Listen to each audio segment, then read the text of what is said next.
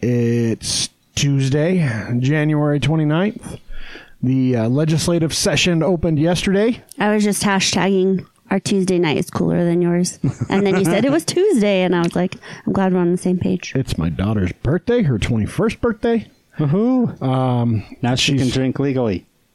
Yeah, I was gonna say, Yeah, legally. Keyword. let's not kid ourselves. She's in college. I've been buying her drinks for a while. Anyway, this is the New Utah Podcast. We're going to talk a lot about Utah today. Because that's what we do.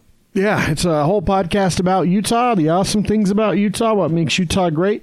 Sometimes we bitch a little bit. I'll probably be doing some of that as we start talking about the legislative session. But ultimately, that's what we're all about. I'm kind of your host, and I don't know. 140 episodes in, you're saying kind of? Well, I mean, I kind of drive the show. I conduct things. I edit things very minimally. I apologize again. If you listened last week and heard me, like, fucking blow my nose right into the mic really loud, I apologize again for that. Sorry. You are sounding better. I'm feeling a lot better. So I went to the doctor on Friday. I stayed home from work because I was like, I just can't do this. Like, I was leaving at like 2:33 and like just massive sinus pressure in my head. And it started to smell like the mucus started to smell. I'm like, God damn it, is this turning into a sinus infection? So I'm like, I better go check it out. Get it checked out of the doctor. The doctor's like, yeah, you're like day 80. You're cold. It's like nothing I can do for it's you. Like, I'm not even going to fucking check. Get over it. Here's a drug cocktail that you can make that should help alleviate all the sinus pressure, and just take it regularly for the next few days and you'll be fine. Sure enough. Here we are on Tuesday and I'm fine. Just a little bit of residual like snottiness, but not really much. So no folds. No folds happening anymore. Also, neti pots are like a fucking godsend. I forget how awesome they work. Except I don't like using the stupid teapot ones. I like the squeeze bottle one. So that's a weird. I have the teapot one. You need to It's squeeze upgrade. bottle all the way. Yeah. The teapot one gags you. Some The squeeze bottle is the best. The squeeze bottle is great, and look, they do gag you. It's an experience. It's water going up your nose and down your throat and out your as mouth. long as you get the actual, like the neti pot like packets that actually have the right amount of saline for the mix in a bottle are perfect. Have you ever 'cause it made doesn't your hurt. own? Yeah, that doesn't go over so well. That like if you don't get the mix right, it's either like burns. super painful burny, or you feel the like shitty water that you put in your nose. But if you use the neti pot more burn. saline, the saline packets, it's like spot on. Like it feels fine. Like I do it in the shower and it's Because fine. the pH is right. Yep. I've only ever used the packets. I've never tried to make my own. I can only imagine how Yeah, I don't advise it for anyone. bad that would go. Making your own neti pots is not a Pink good idea. Himalayan salt. That Well, would- hey, listen, when you're out of packets and you need to, Just use water. you do it. I No. would rather just use water than try to make my own, because the chance of me fucking that up and burning the shit out of my table salt was not a good idea. Look, I can put a rag in my nose and out the other side. So the other squeeze bottle neti pot user is Jess. Yep. The rag threader is Jeremy. That's disgusting. That's when you burn a hole through your inside of you. And then the person who hasn't said a word yet is Bree. I have two. What'd you say? I was talking about the damn neti pot. I leaned in like 4 times. Oh, I'm sorry. It's my wife. I don't listen to her, so I'm just kidding. The new Utah neti pot. Yeah. Remember I talked about the legality of my daughter's drinking. Oh, that's true. DIY neti pots. I think that's the start of the show. No, DIY. but once I started using that, I'm like, oh my God, like, why wasn't I grabbing this earlier? Like, it just so much better than trying to blow your nose. They're the best. You have to replace them every few months, though. Yeah, you should really sterilize them. The pot or the little squeezy ones? The squeezy bottle Both you should replace. Yeah, because if you, well, It's like every 6 or 9 months. You don't if you're like a constant user, which I you am. are. Yeah, I'm not a constant user, but you should. Yeah, if you're constantly using it, you should, because the bacteria that can build up. But you should. They give me bloody noses. Yeah, you should sterilize them. They're actually better if you do the saline solution than just blowing your nose because they don't dry you out. Or They give you bloody noses because Chris made the concoction instead of using the packet. No, it's usually because I punch her in the face. Oh, that'll do it. I'm just kidding. I'd never do that. I just have a weird nose that just like bleeds, and when I bleed, I like bleed for hours. She has to go to the ER and get her nose cauterized. Type bloody noses. Like we have a special nose pincher tool because her bloody noses are so insane. Don't ever get stabbed. Well, you remember? I had one at work, and I was like going to meet you guys somewhere or This something. when we were doing and our soap class. Oh yeah. You were going to come pick oh, Chris that's up. right. I was going to go pick you up, and then you guys ended up having to come I to me. brought him and dropped him off, and you guys still. And then ended he drove me home because I was still. I had to help her like quell the bleeding. So we're listening. I don't know. You probably can't hear it because I'm good at editing, but we're listening to the new Weezer Teal album. I'm a fan. I like the covers. I wish they would be more. The one downside to the Weezer covers is Weezer's not. They don't put their own spin on the songs. They're bland. That's my biggest issue with it. Is they could have added themselves to it.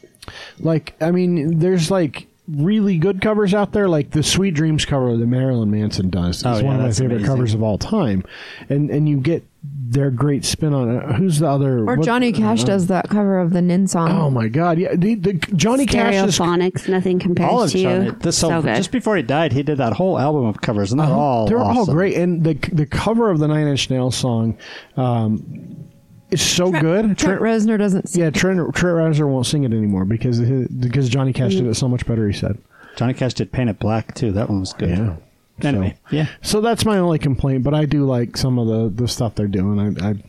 I know I've talked about it, but I don't think I've talked about it here. That it's Weird Al Yankovic that does that sings. That's the Toto song, the Africa song. Yeah. I didn't realize that. Look it up, kids. I promise.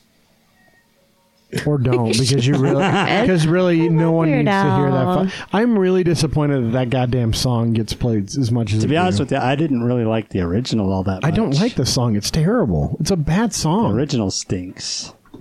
It's grocery store music for a reason. You literally hear it only in the grocery store, except now because some famous band redid the cover. Well, that's all the millennials. This new song is amazing. It's not a new song. It's old. and it's not even different. It's been redone.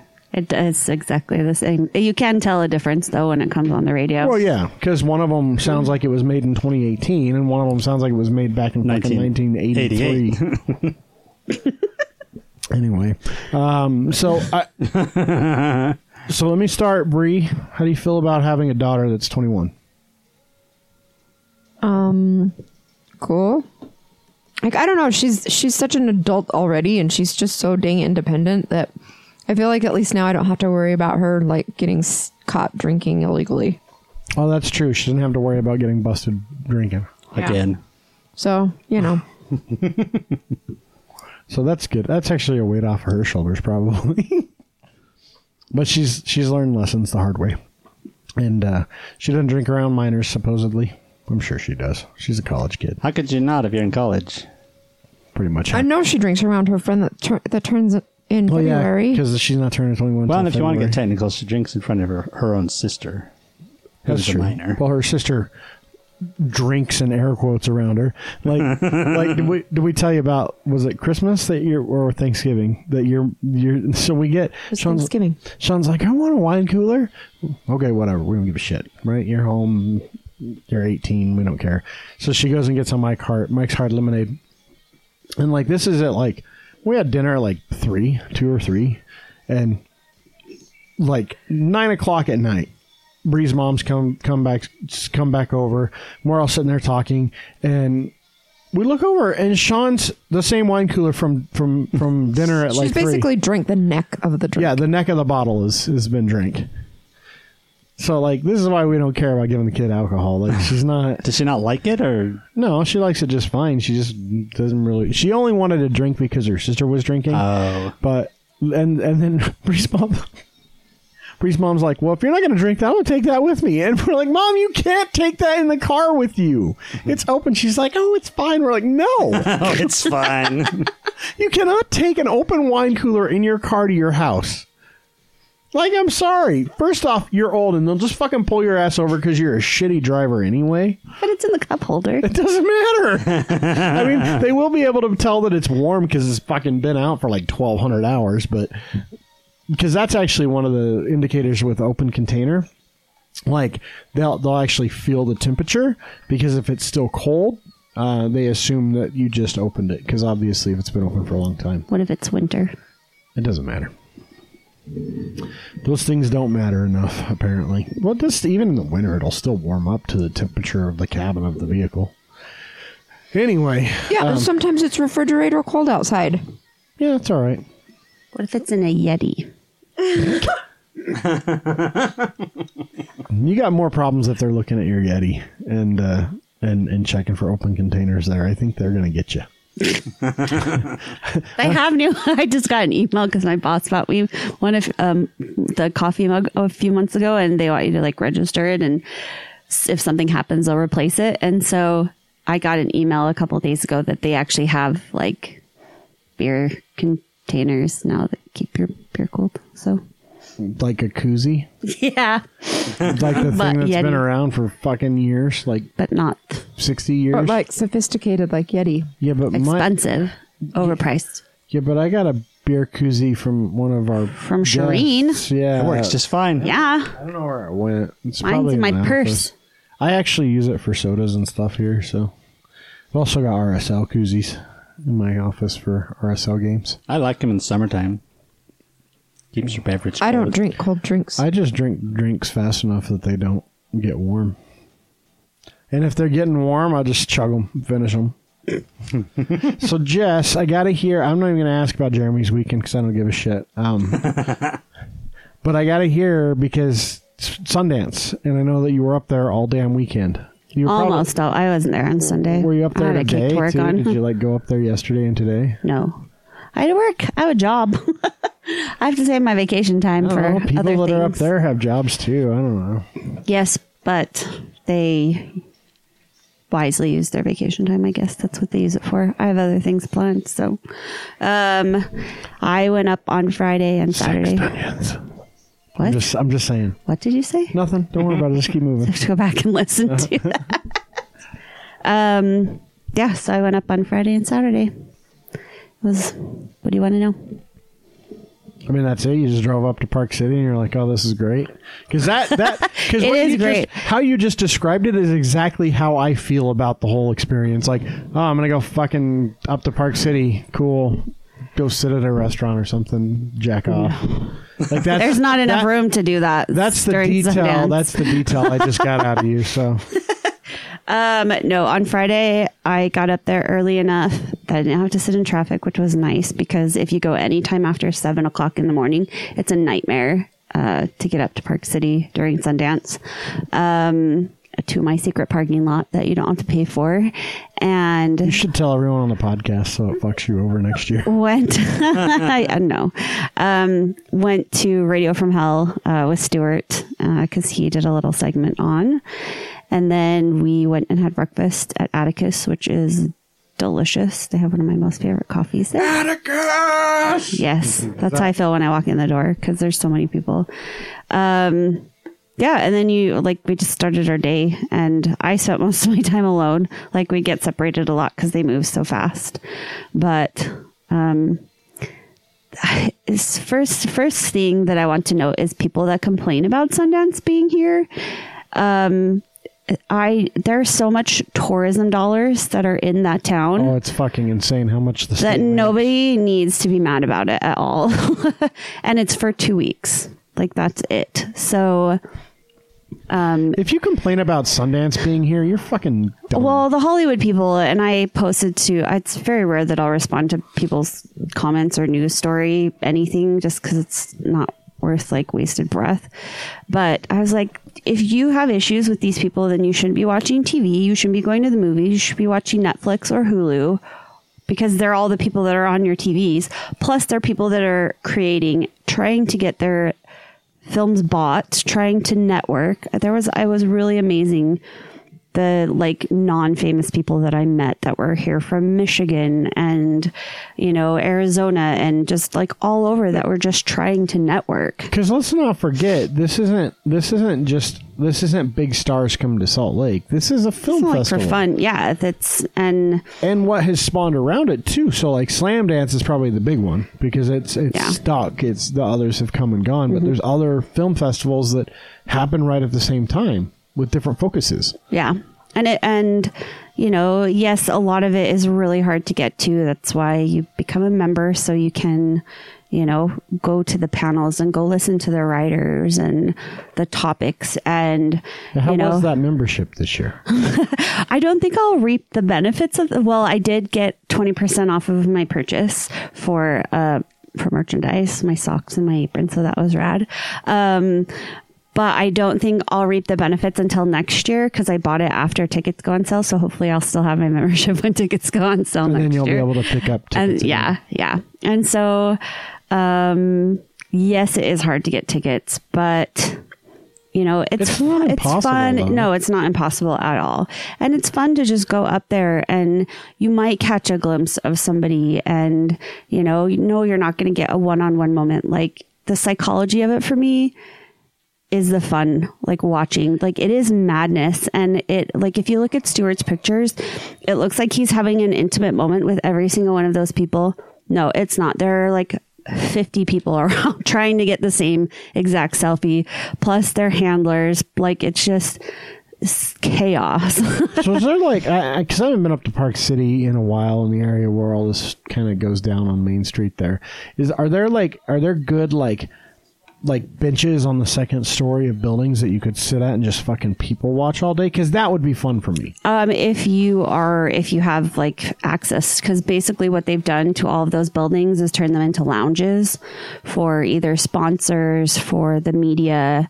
And so unless you have some kind of inn, then no. I mean, there are benches around downtown Park City that you can sit on, but Yeah, but I can't. I got to seat down so I can see all the idiots. it does definitely get busier through the day. There was a lot of really disrespectful people trying to get pictures. Somebody even yelled at John Hamm. Like I only heard it from afar because I was kind of standing up the road. Okay, but is it bad? I don't know who that is. He's in Mad Men. He's like the main guy in Mad Men. Never watched Mad Men. Kimmy Schmidt. He's the guy that kidnaps them at the very beginning of Kimmy Schmidt. Okay, he's in like 2 episods in the whole show. Yeah. Anyways, he's No, famous. he's whatever. in all the flashback episodes. Yeah. But I understand wanting to get your selfie and that a lot of these people are employed like Stuart by Salt Lake Magazine or other news organizations.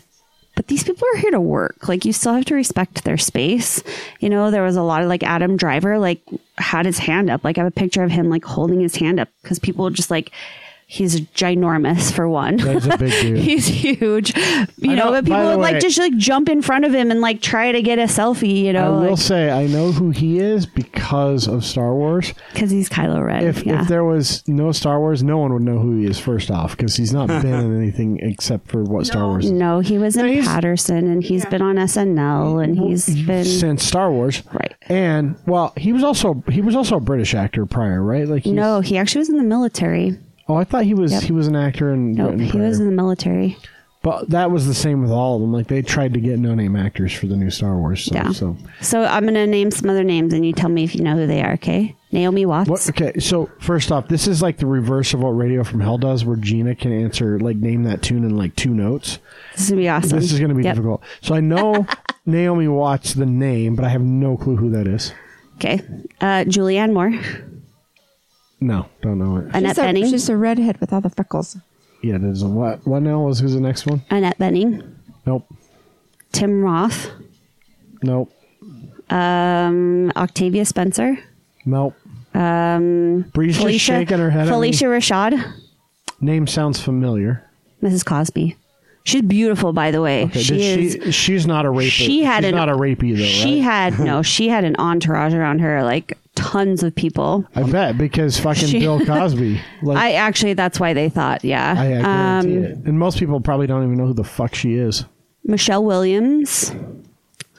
Is that one of Serena's sisters that I don't know about? No, she's definitely way white. I know Serena Williams.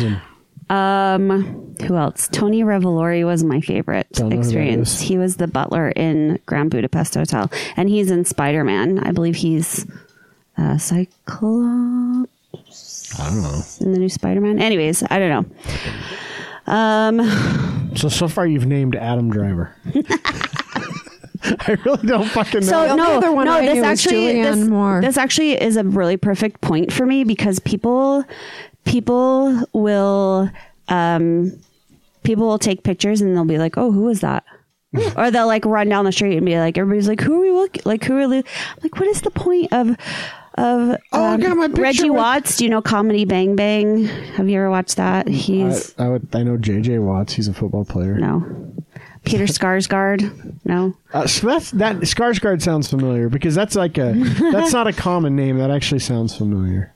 Yeah. Anyways, so like it was cool. I had a couple of cool moments, but it's just That just described why I have no interest in actually attending these things. And I Like, went know to- some of these people are relatively big stars. Well, some Huge, of the massive. people you might recognize by face, but not name. yeah, maybe. you definitely would recognize all of them for sure. So No, I didn't recognize most of the people that you were in I pictures. guarantee I'll never recognize a name.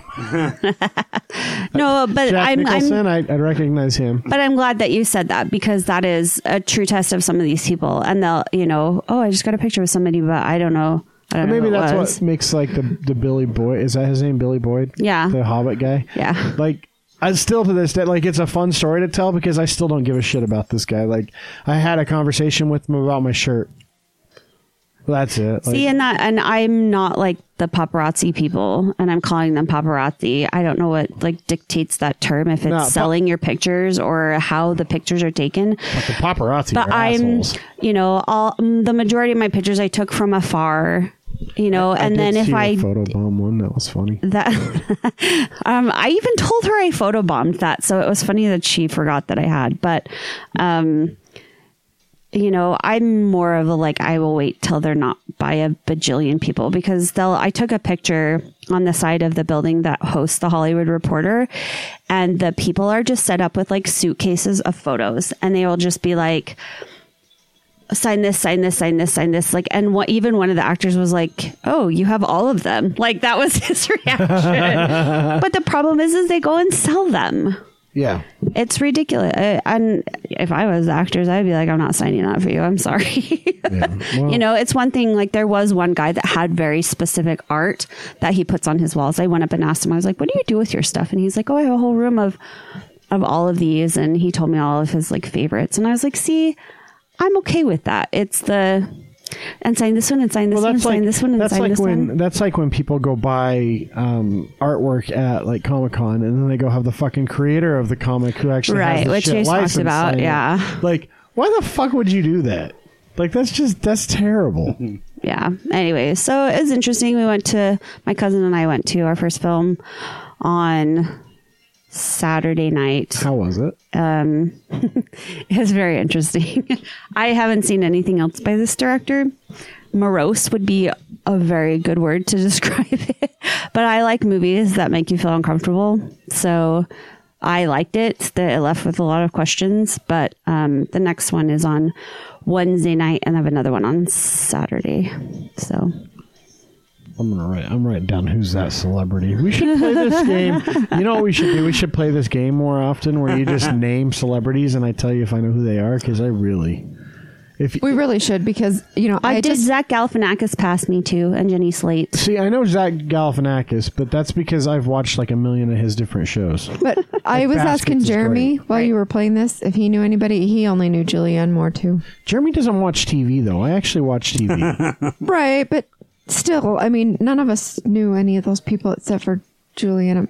Did you know Adam Driver, Jeremy? Once you explained who it was. Yeah, but you didn't know to begin with. Yeah, I that's- didn't think that. But if you were to point out politicians to me, or ask me who like the vice president is or who the I Speaker did of the meet House up with is. Crit, Rathan, and Jen. Does that know count? we That know counts, who they right? are. You know them. Yeah, we recognize them. I don't qualify them as celebrities. I know how fucking cool. Hey, the I shit got that they've into a done rad is, party but- because of them. Of course you did, because they know people. They know people because they've been in the industry for years. And Crit told me, had he known that I had tickets to the Wednesday night movie, that he would have been able to have somebody buy them for like $2,000. I was like, tempting. Well, I was going to ask you, like, how big is that? Like, how big is the secondary market for Sundance tickets? Is it big? I would assume so. That's like weird people to me. are fighting for tickets to the Extremely Wicked movie, which is the one about Ted Bundy that Zac Efron is in. Because That's getting a lot of notoriety. It is. And so what Sundance does, I think I explained it last week, is that there are like 5 different cells, but then they have an e-wait list, and it says like how many tickets they're going to release and how many, and then if it fills up, it fills up, and if not, then but every single one has filled up. It's really, really long. I don't remember the entire title. Well, we'll leave it at that. Ted Bundy's fucked up. Actually, that brings me to a point of... so later in the show, we're going to try something new. She didn't write a name down, so what were we going to call it? I think everyone voted for your name, Jess. I don't know if everybody did, but Infamous Utah Criminals. Yeah. So anyway, maybe we'll change the title. Maybe we won't. I'm lazy, so we probably won't. But we're going to spend some time talking about not Ted Bundy, although... No, he'll be in a future episode for sure. We'll do him at some point. But people from Utah or criminals that live in Utah or committed crimes in Utah, just infamous people that were a part of Utah's history that either did probably really fucked up shit, honestly, if we're talking about them. But we're gonna talk about one today later on in the show, so stay tuned for that. Don't quit just because you hate me 30 minutes in. Stick around longer is all I'm saying. You're not blowing your nose in the mic, so we're good. Yeah, none of that today. Yeah, that's interesting. I didn't ever think about that. Maybe I'll start scalping Sundance tickets. That would be... I don't know. Like, I've never looked. I guess I could look on KSL. I haven't looked because I'm usually like, okay, like I got the ones that I got. And Yeah. Well, and I'd be interested because it's funny, like, okay, so I do listen to Radio from Hell, and this is the interviews that they do, because they're up there all weekend, and they do a lot of interviews with a lot of people, and not a lot of famous people. It's mostly it's directors and writers, which is and awesome. makers and stuff that are here for the festival, submitted films. Like, they talked to 3 dudes that quit their jobs to make this movie and come to Sundance, and like that's they're just taking that leap. And a lot of times they talk to people in years past before anyone has seen the film, and they have these interviews and they have these great discussions, and then these films that they talk to them about fucking explode, get picked up by major production companies, win all kinds of awards through not just Sundance, but then later award seasons as they make it to the mass markets.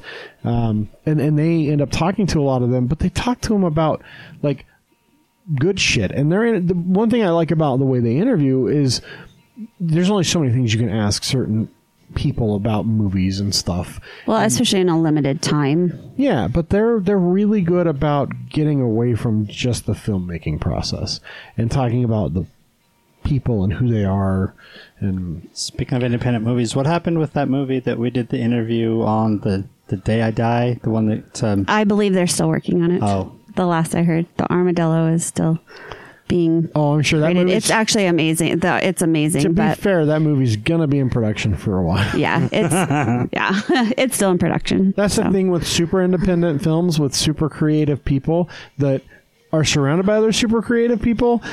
None of them have an off switch of like, okay, stop, it's and done. let's like actually do it. It will always be an open. Well, project. and that's something else that Sundance is amazing for, movies like that.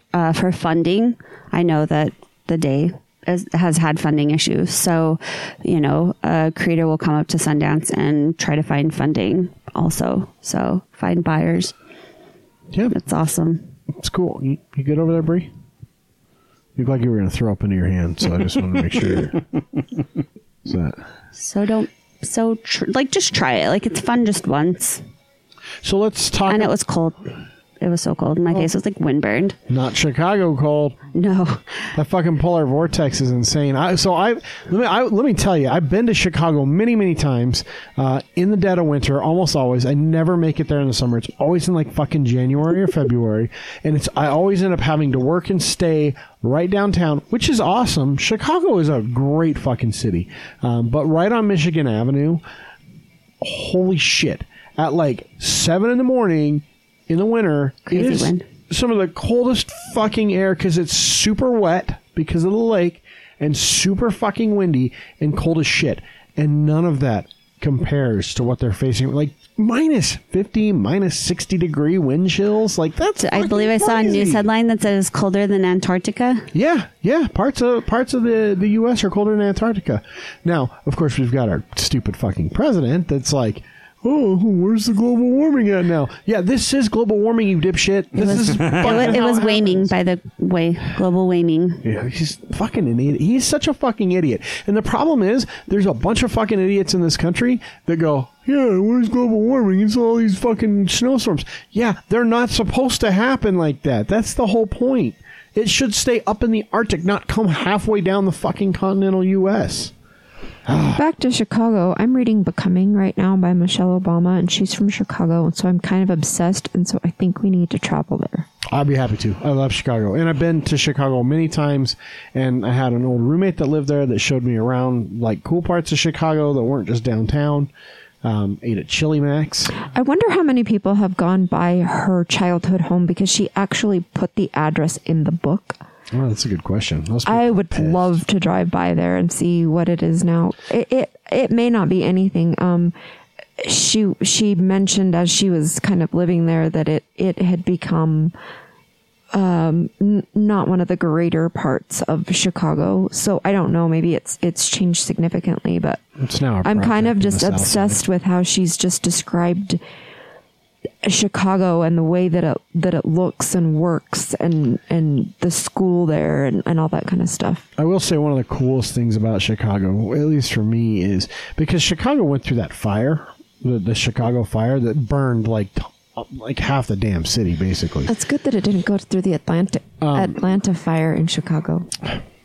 But they one of the things that's really interesting is because when that fire happened, the structures that survived stayed. And then they built skyscrapers along all of them.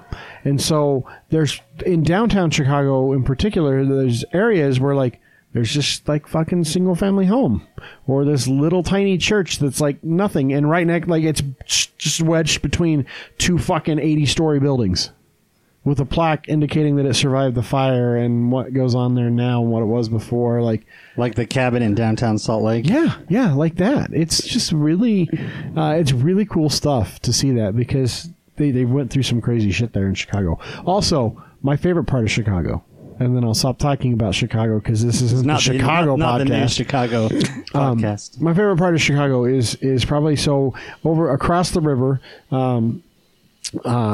There's the Tribune building, the Chicago Tribune, the big newspaper. All of most of like the Dark Knight shit that was like in the weird tunnels with the Batmobile, that's all filmed right there in that part of Chicago. And there's two levels of road. So there's the upper street and the lower street.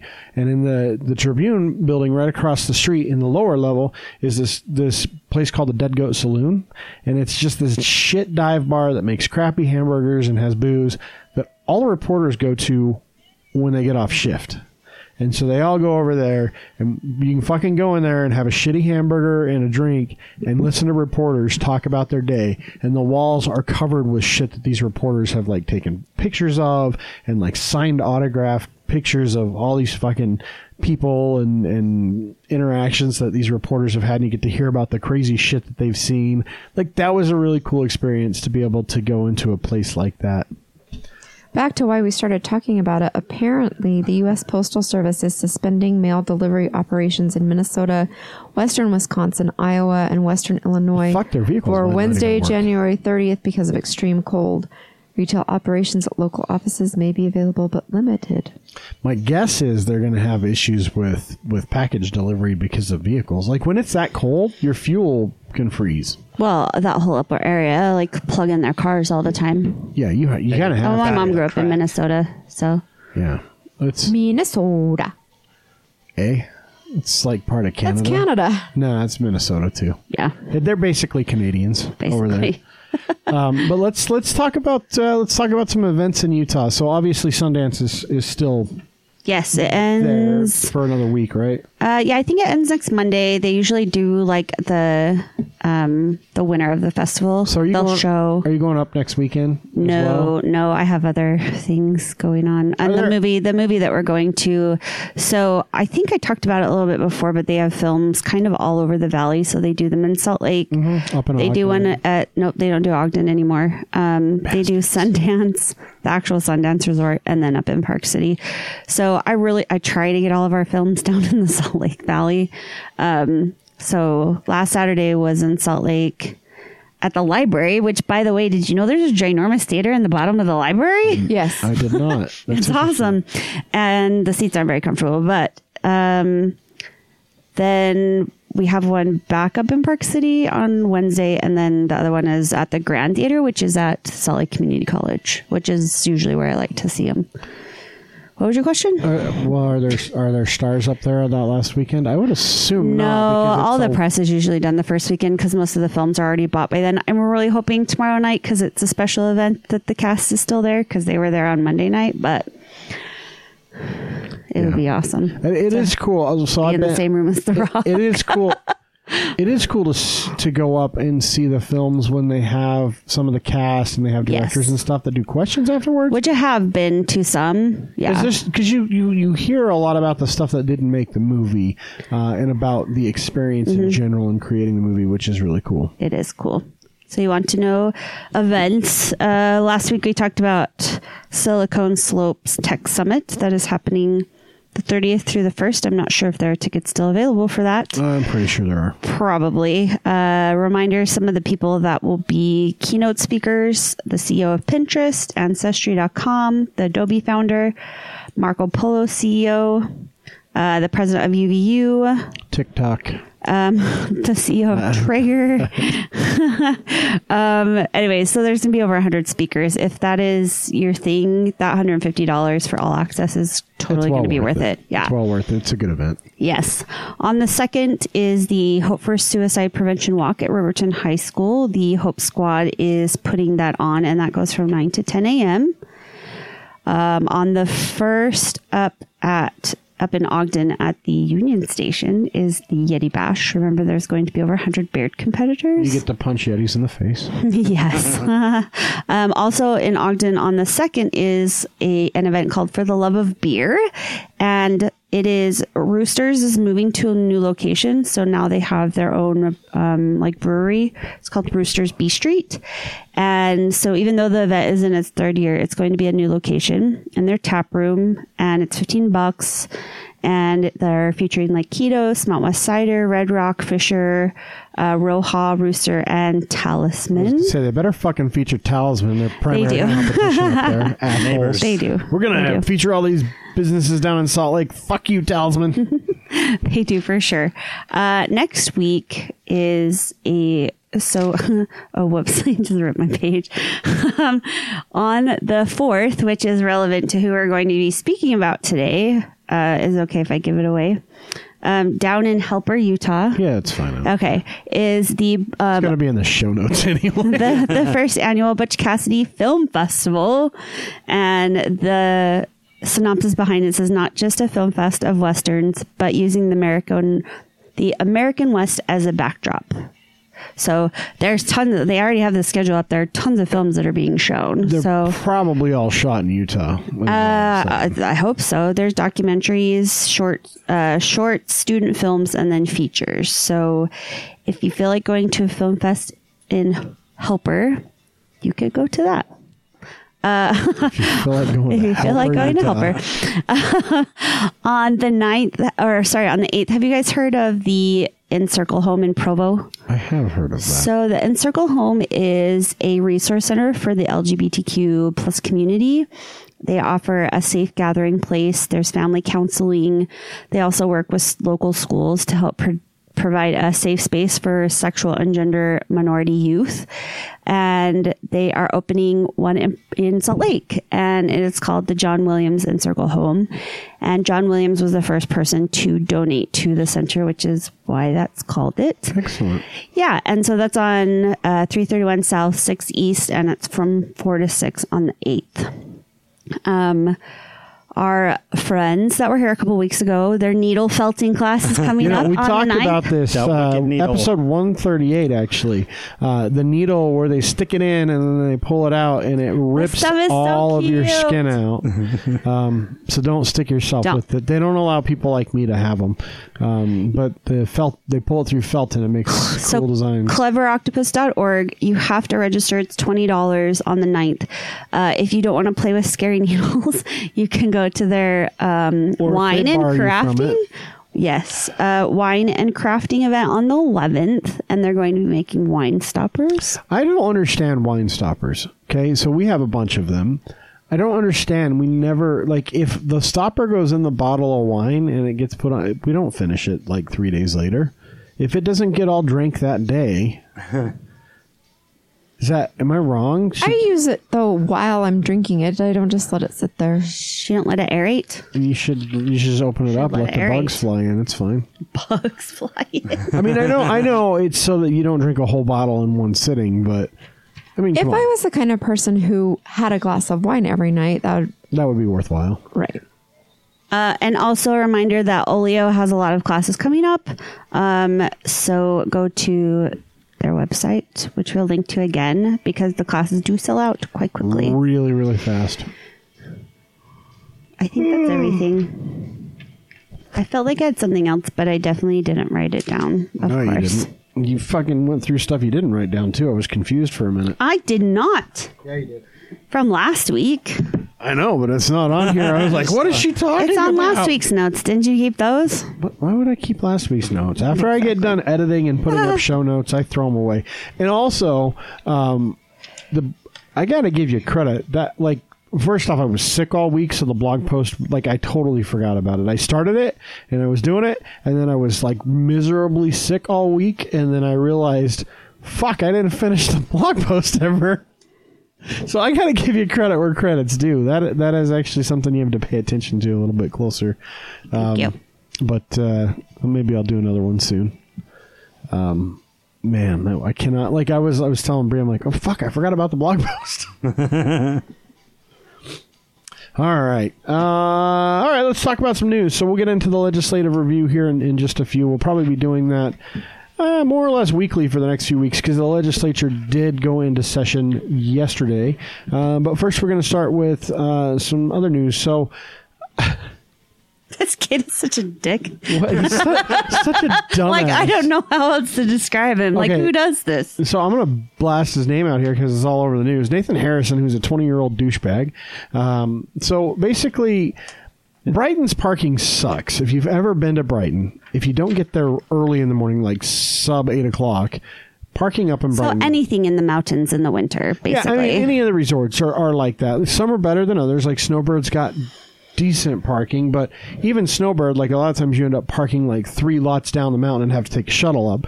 But Brighton's even worse. Like Brighton's one of the worst. So just take the damn shuttle up, people. But anyway, yeah, park your fucking car at the ride and ski lot and take the bus up. It goes straight up, it drops you off, you fucking ski and drink your ass off when you're done skiing, and then get back on the bus and come back down and drive your car. Well, maybe you're sober by maybe now. You shouldn't be that drunk. But my point is that also saves the environment, and you're not going to find a place to park. So anyway, it ends up like people end up parking on the side of the road where they can and having to hike up. It's a normal thing at Brighton. Well, this fucking kid, and especially with all the snow around too. Like when there's really lots of snow, there's not even roadside parking. So usually what they do at the ski resorts is they hire off-duty cops to do security. They usually contract through the police department, and the police department finds guys that are, wanting to pick up some extra shifts or something, and then they work it. But anyway, what happens is this kid pulls up around 10, The parking lot's completely full. The attendants are turning vehicles around. That's just how it works. You go, the lot's full. They say you got to go park somewhere else. And this kid, You grumble, and then you turn around, right? God damn it! Why did I put a sun down earlier? Yeah. So anyway, but he gets up there and he just keeps honking his horn. And as he gets up to the turnaround point, he refuses to turn around. Like he keeps pushing forward and just honks his horn. And then he's like, "I've got a season pass. I can fucking park here." Season pass to ski, by the way, does not give you fucking rights to park or be a total dickwad. And so, he ends up, fucking, dragging the officer into his car, trying to grab his gun, didn't he? Yeah, the officer pulled him out of the car, and they started grappling on the ground. And then he tried to grab his gun. He stuck the guy stuck the officer's head into a snowbank. Oh yeah, like the old whitewash, shove your ass into a snow. I don't know. Clearly it was not just skiing or snowboarding that was up this kid's ass. Something else was going on. Because people don't just he's not just oh, I'm gonna snowboard or bust. Something else had to be going on in his life for him to do. To be so angry. Yeah, I don't understand. So angry first thing in the morning. And when the backup police arrived, he was still fighting. Oh yeah, no, he put up a huge fight, and and then now the dude. Not only do you not get to snowboard, you dumbass, but now you got to fucking go to jail. Your car's stuck up there, probably getting fucking taken to an impound lot. Oh, it got impounded. That you're gonna have to pay to get out of the impound lot. How bad do you need to ski? I gotta ski so bad. I'm jonesing for some fucking skiing. To be fair, this did happen after 2.5 feet of. Yeah, do you know the street value of the snow? 2.5 feet of snow, fresh powder. That's hard to deny. It's got to draw. Then he should have gotten up there sooner. Been a dick about it. The canyons were closed. God damn it! If they were go somewhere else, or take the shuttle. I can't, it's so hard for me to actually I just don't understand why you just don't take, if you're not up there early in the morning, if you're that avid a skier, you know how the parking situation works. You know there's a point of no return. There's a point where you can drive up there and probably find a space, and then there's a point where you can't. And what are you going to do? You put up a fight like that, everybody's just going to step back and be like, okay, go ahead and ski. Go ski. Oh, yeah, you're right. I'm sorry, sir. I didn't mean to inconvenience you, fucking... You have a pass. King of Brighton, motherfucker. I didn't see the magical pass that grants you rights to be... Just go double park whoever you want. It doesn't matter. In fact, if you want, those ones that are close to the edge, just push into them until their fucking car goes down the ravine, and you can take their spot. # King of Brighton. It's so hard for me to fathom how someone is actually at that level. What happened to him that he got to that point? Well, I think maybe there might have been some drugs or something involved. That's the only thing I can think, but there's no mention of it. There's no mention. And usually when there's drugs involved or the person's intoxicated in some manner, usually they mention that he was intoxicated or he was clearly on... What are you doing? Don't take a picture of me. It was just a snap. Maybe he had the roid rage. Yeah, I don't know, man. Maybe he'd been pumping iron all morning. He's been injecting testosterone so he can fucking shred. Maybe. Down the mountain. I don't know. It's got to shred. In some more snow-related news that's a little bit sadder, we did have, this last week, 2 Utah snowmobilers killed. One in Utah and one in Idaho. Yeah, one up in Idaho, one down. Where the one in Utah was down in southern Utah somewhere? I don't know. I read this yesterday. I don't remember. I've been studying all day. Doesn't matter. It sucks. It happens. That's avalanches. It's scary. You don't realize how deep that snow is, too, when you're snowmobiling on top of it. Oh, yeah. I mean, and until you roll down the mountain. Well, you don't know. And the reality is, like when you're snowmobiling, you don't snowmobile on a foot of snow because you're going to fucking slam into rocks and trees and all kinds of shit. Usually, when you're snowmobiling up in the mountains, you're on 3, 4, 5 feet of snow. Well, you see these shrubs, you don't realize the top of a 10-foot tree. They're not shrubs. No. Well, it's not that tall, but you don't see the shrubs. There's not sagebrush because it's all covered in snow. And the problem is, the way this last snowstorm hit, we had several days of sunny skies.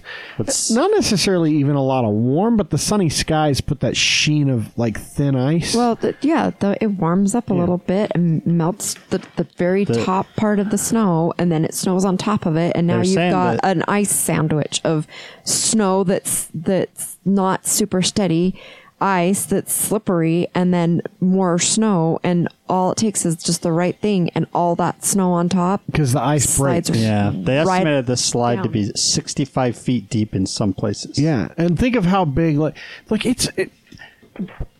okay, 65 feet. Like That's a most, 6.5 story building. yeah, most people I don't. believe one of these people is the brother of a local tattoo artist, if I remember seeing that sucks. correctly. Yeah. And 65 feet, like it's even hard to imagine. Like your house, It's only 25. If you've got like a regular home, like That's a two-story house. If you have a normal 2-story house, you're talking about 25 feet at its highest point. So imagine 3 of those stacked on top of each other. so 3 of your house stacked on. That's how much snow you got buried in. Like that's insane. Well, and it's sad. It happens almost every year. It does. It's Does. just be careful. And the avalanche control, they try and go up there and Oh, either yeah. control it or mark it or whatever, but you can't be everywhere. You got to. Well, and there's like snowmobilers are snowmobiling in even more backcountry shit than skiers are because skiers can't get there as easily. So just be aware. Check out avalanche dangers And get beacons for hell's sakes, because if you, I mean, at least you can be recovered or, I don't know, maybe saved if you're close enough to the surface or something. But if an avalanche happens and you don't have a beacon or anything, you're not that's getting it. found till spring, if then. Yeah. So, at least take a beacon with you so that there's maybe some hope that your family can at least recover your body. Seems like almost every spring here in Utah they find a body or two. Oh yeah, typically speaking, usually Justice kills. What? So, in better news, someone has served our community for 30 years driving a UTA bus. I don't know how the fuck he's still alive.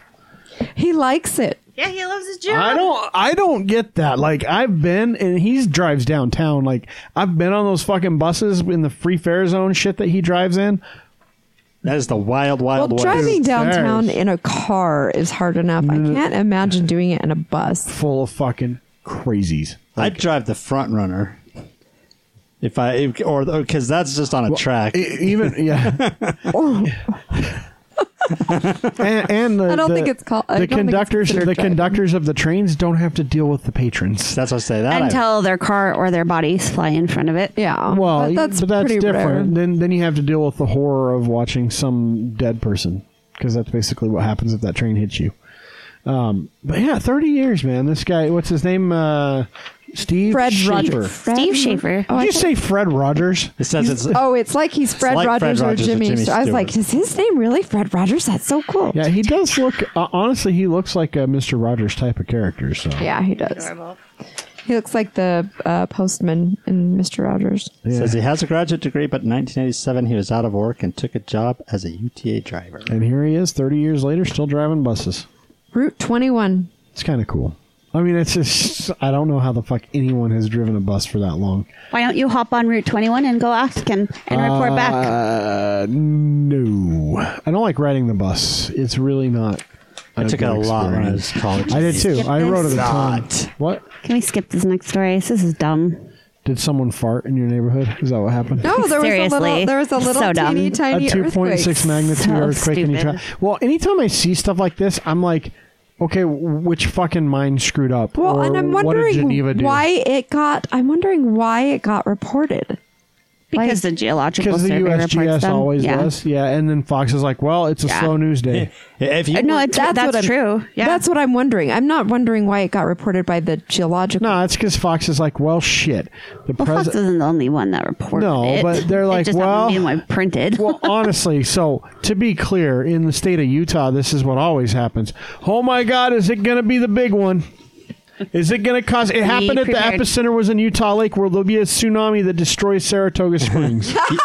you could I'm be not fucking kidding. So when Oh the- no! You when should the go tsunami hit- read the hilarious posts on our community Facebook page. when the tsunami hit the Were people afraid? Fukushima, Japan. Oh, okay. Not all. There were stories on the I was news wondering. No, of whether or not a tsunami could they're like, form in why the are Great we Salt talking Lake. about this? you could be dead by dinner time. It's Tune in at 5. Dead. That's how it is. by dinner. by dinner time. That's going in the show notes, my friend. In fact, that might even be the goddamn title of the show right there. That's how they play it. It is ridiculous, though. And then the story is like, okay, seriously, a 2.6 magnitude earthquake hit Saratoga Springs Saturday night. It's like So, a paragraph. last summer that they had all those clusters up in Idaho when it was at Bear Lake, like one after the All other. right, so- Like we didn't even feel those. No. But let me tell you, those fucking clusters, hundreds of earthquakes along that area. I'm like, Right, that's what we should be worried about, yeah. not a 2.6 in Saratoga Springs. that's fucking newsworthy. And they were all the stories were like, USGS says it's not volcanic activity in Yellowstone. It's not related to Yellowstone. And no, I didn't feel it, but I did feel the one in Wells Wendover like 10 years ago when that happened. The like mine explosion one. I don't know. but That's always what I think when there's one. no, like this. it was There's mine just a little explosion. bit bigger, but But like those ones, I'm like, fuck, I'm scared. Like, Yeah. And look, they're not going to be like, yep, that means it's going to blow. They will never ever say that. By the way, you are never going to hear on the news on any kind of major network anyone from the U.S. Volcanic Society or the Geological Survey or the Park Service or the government say, yep, those mini micro earthquakes mean Yellowstone's probably going to explode sometime in the next 20 years. I'm They actually will never surprised there say were that. not bigger ones. They will that happens, never, ever, so. ever say that. And that, like, when that kind of shit happens, I'm like, that's scary. It's because it's fake news. Oh my God, dude, fuck you. Fuck you so much for saying that, Jeremy. In fact, speaking of Well, they'd fake news, report it if it was real. so one of the things, did we talk about the donation, the $100,000 donation to the parks here in Utah before? Yes, briefly. I think we mentioned it. The reason that I put this story in is because even though the government they're going to still do it. they're still going to do it because So there's a it's nonprofit group that necessary. donated $100,000 to keep 3 of the most visited parks in the state of Utah kind of moving. So Zion, Arches, and Bryce Canyon. They raised $100,000. They donated the money to the parks, and then the government reopened. So here's what I'll say first off about the government reopening. Thank God, it's only temporary. So No. those are two statements. Thank God. Period. It's only temporary. That's why I tried to put the pause in. Yeah, but it wasn't it's good more enough. like a comma than a period. That's- To be clear, that's what I. So it's only for 3 weeks. I really don't think I don't think Trump's stupid enough. I hope he's not stupid enough To just jinxed to it. shut it back down. Look, he had to cave. He had to cave because he's fucking Hated. horribly He's unpopular probably one of the right most now. hated people in the world right now.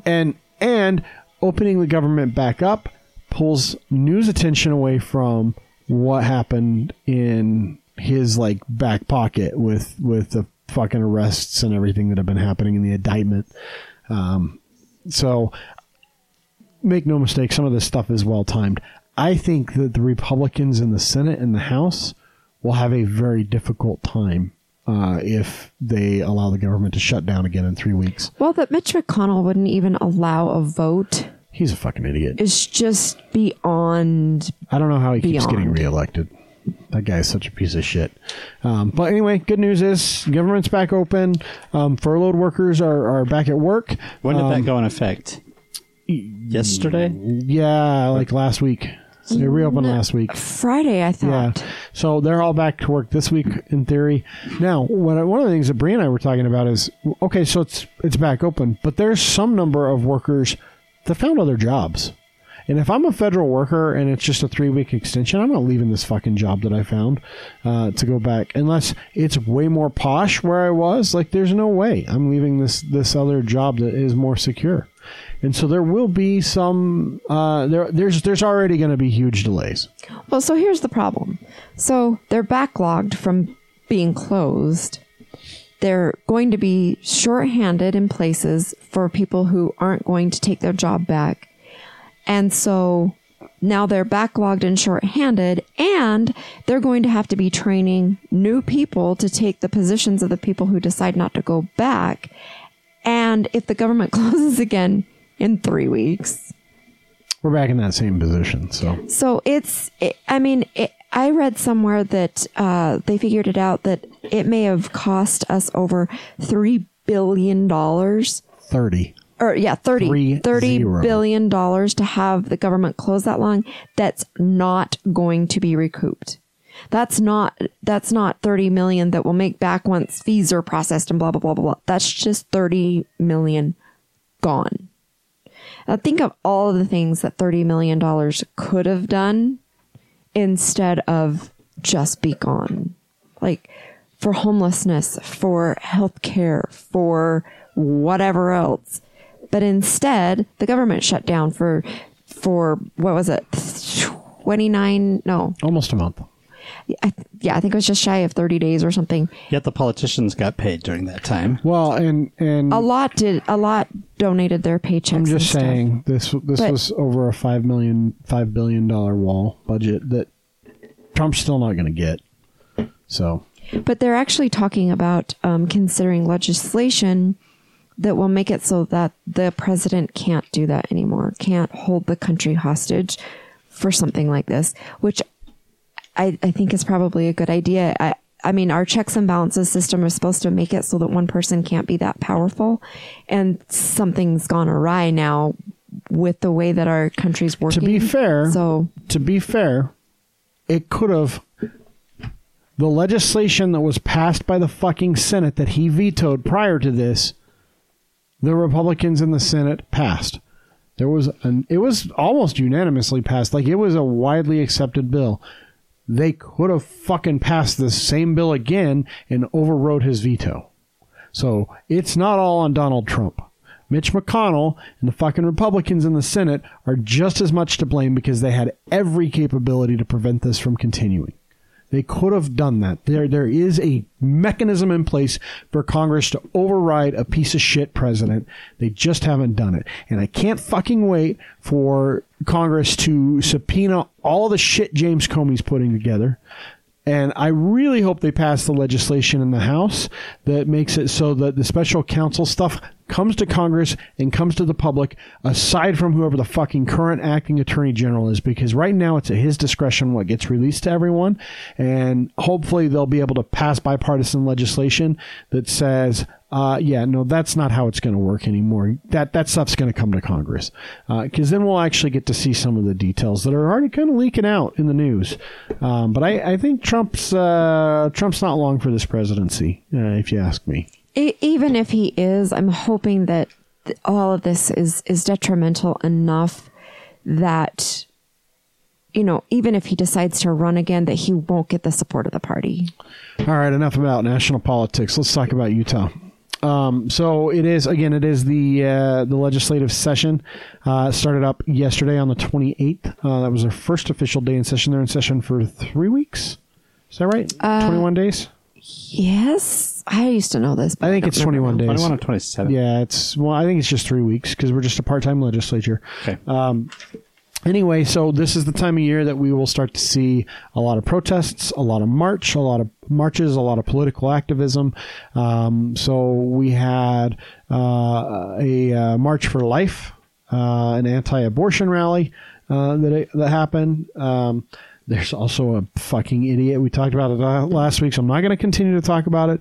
But there is an idiot up on the hill. What's her name? Lisenby out of Clearfield. Carrie Ann Lisenby out of Clearfield. 45 calendar days, folks. And Cheryl Acton out of West Jordan have both unveiled some anti-abortion legislation. So however you feel about that, maybe you ought to talk to your representative and let them know one way or another how you feel. And hopefully you feel like it doesn't matter how you feel because the Supreme Court's already ruled, and whatever legislation they pass is going to fucking fail in court and cost you, the taxpayer, millions of dollars. Hopefully you stay out of other people's bodies and what they do with their bodies. Just don't touch other people and don't make that is no way to live. Don't make don't make decisions about other people's bodies. Take a lesson from the skier douchebag and keep your hands to yourself. That is no way to live. I like touching people. You know what I mean, Christopher Michael. People need to really. You're gonna break own your own. You're gonna break out the full name on the podcast. Yes. Should I call you Mom? You should see the look on her face right now. Thanks, Pence. We did talk a little bit about this. the fucking legislature is talking about dicking over the people's vote on Prop 3. Prop 3, by the way, passed way larger margins than any of the other propositions. Like Prop 4 was really close. Prop 2, medical marijuana, was relatively close. Proposition 3 was not. It got signatures fast. It passed with a pretty massive vote. And now we've got the legislature looking at ways to gut the program. This is Medicaid expansion. This is money that's earmarked for Utah that's just sitting in a fucking bank account federally that should be coming here so that we can expand our Medicaid programs and help insure some 130,000 or so individuals that are currently uninsured in the state of Utah. And let me tell you, when there's an uninsured person in the state of Utah, it costs you money anyway, because when they go see the hospital, that comes out of tax dollars. They cannot be turned away. They go to have their baby, law. they're going to have it. They go because anything. they have the flu and they can't go see a primary care physician because they can't afford it because they don't have insurance. They go to the ER. That costs you a lot of money. Way more than expanding Medicaid with your federal tax dollars that are already earmarked. The money to be that's here. already there. So you need to talk to your representative and tell them, don't fucking dick with this legislation. Instead...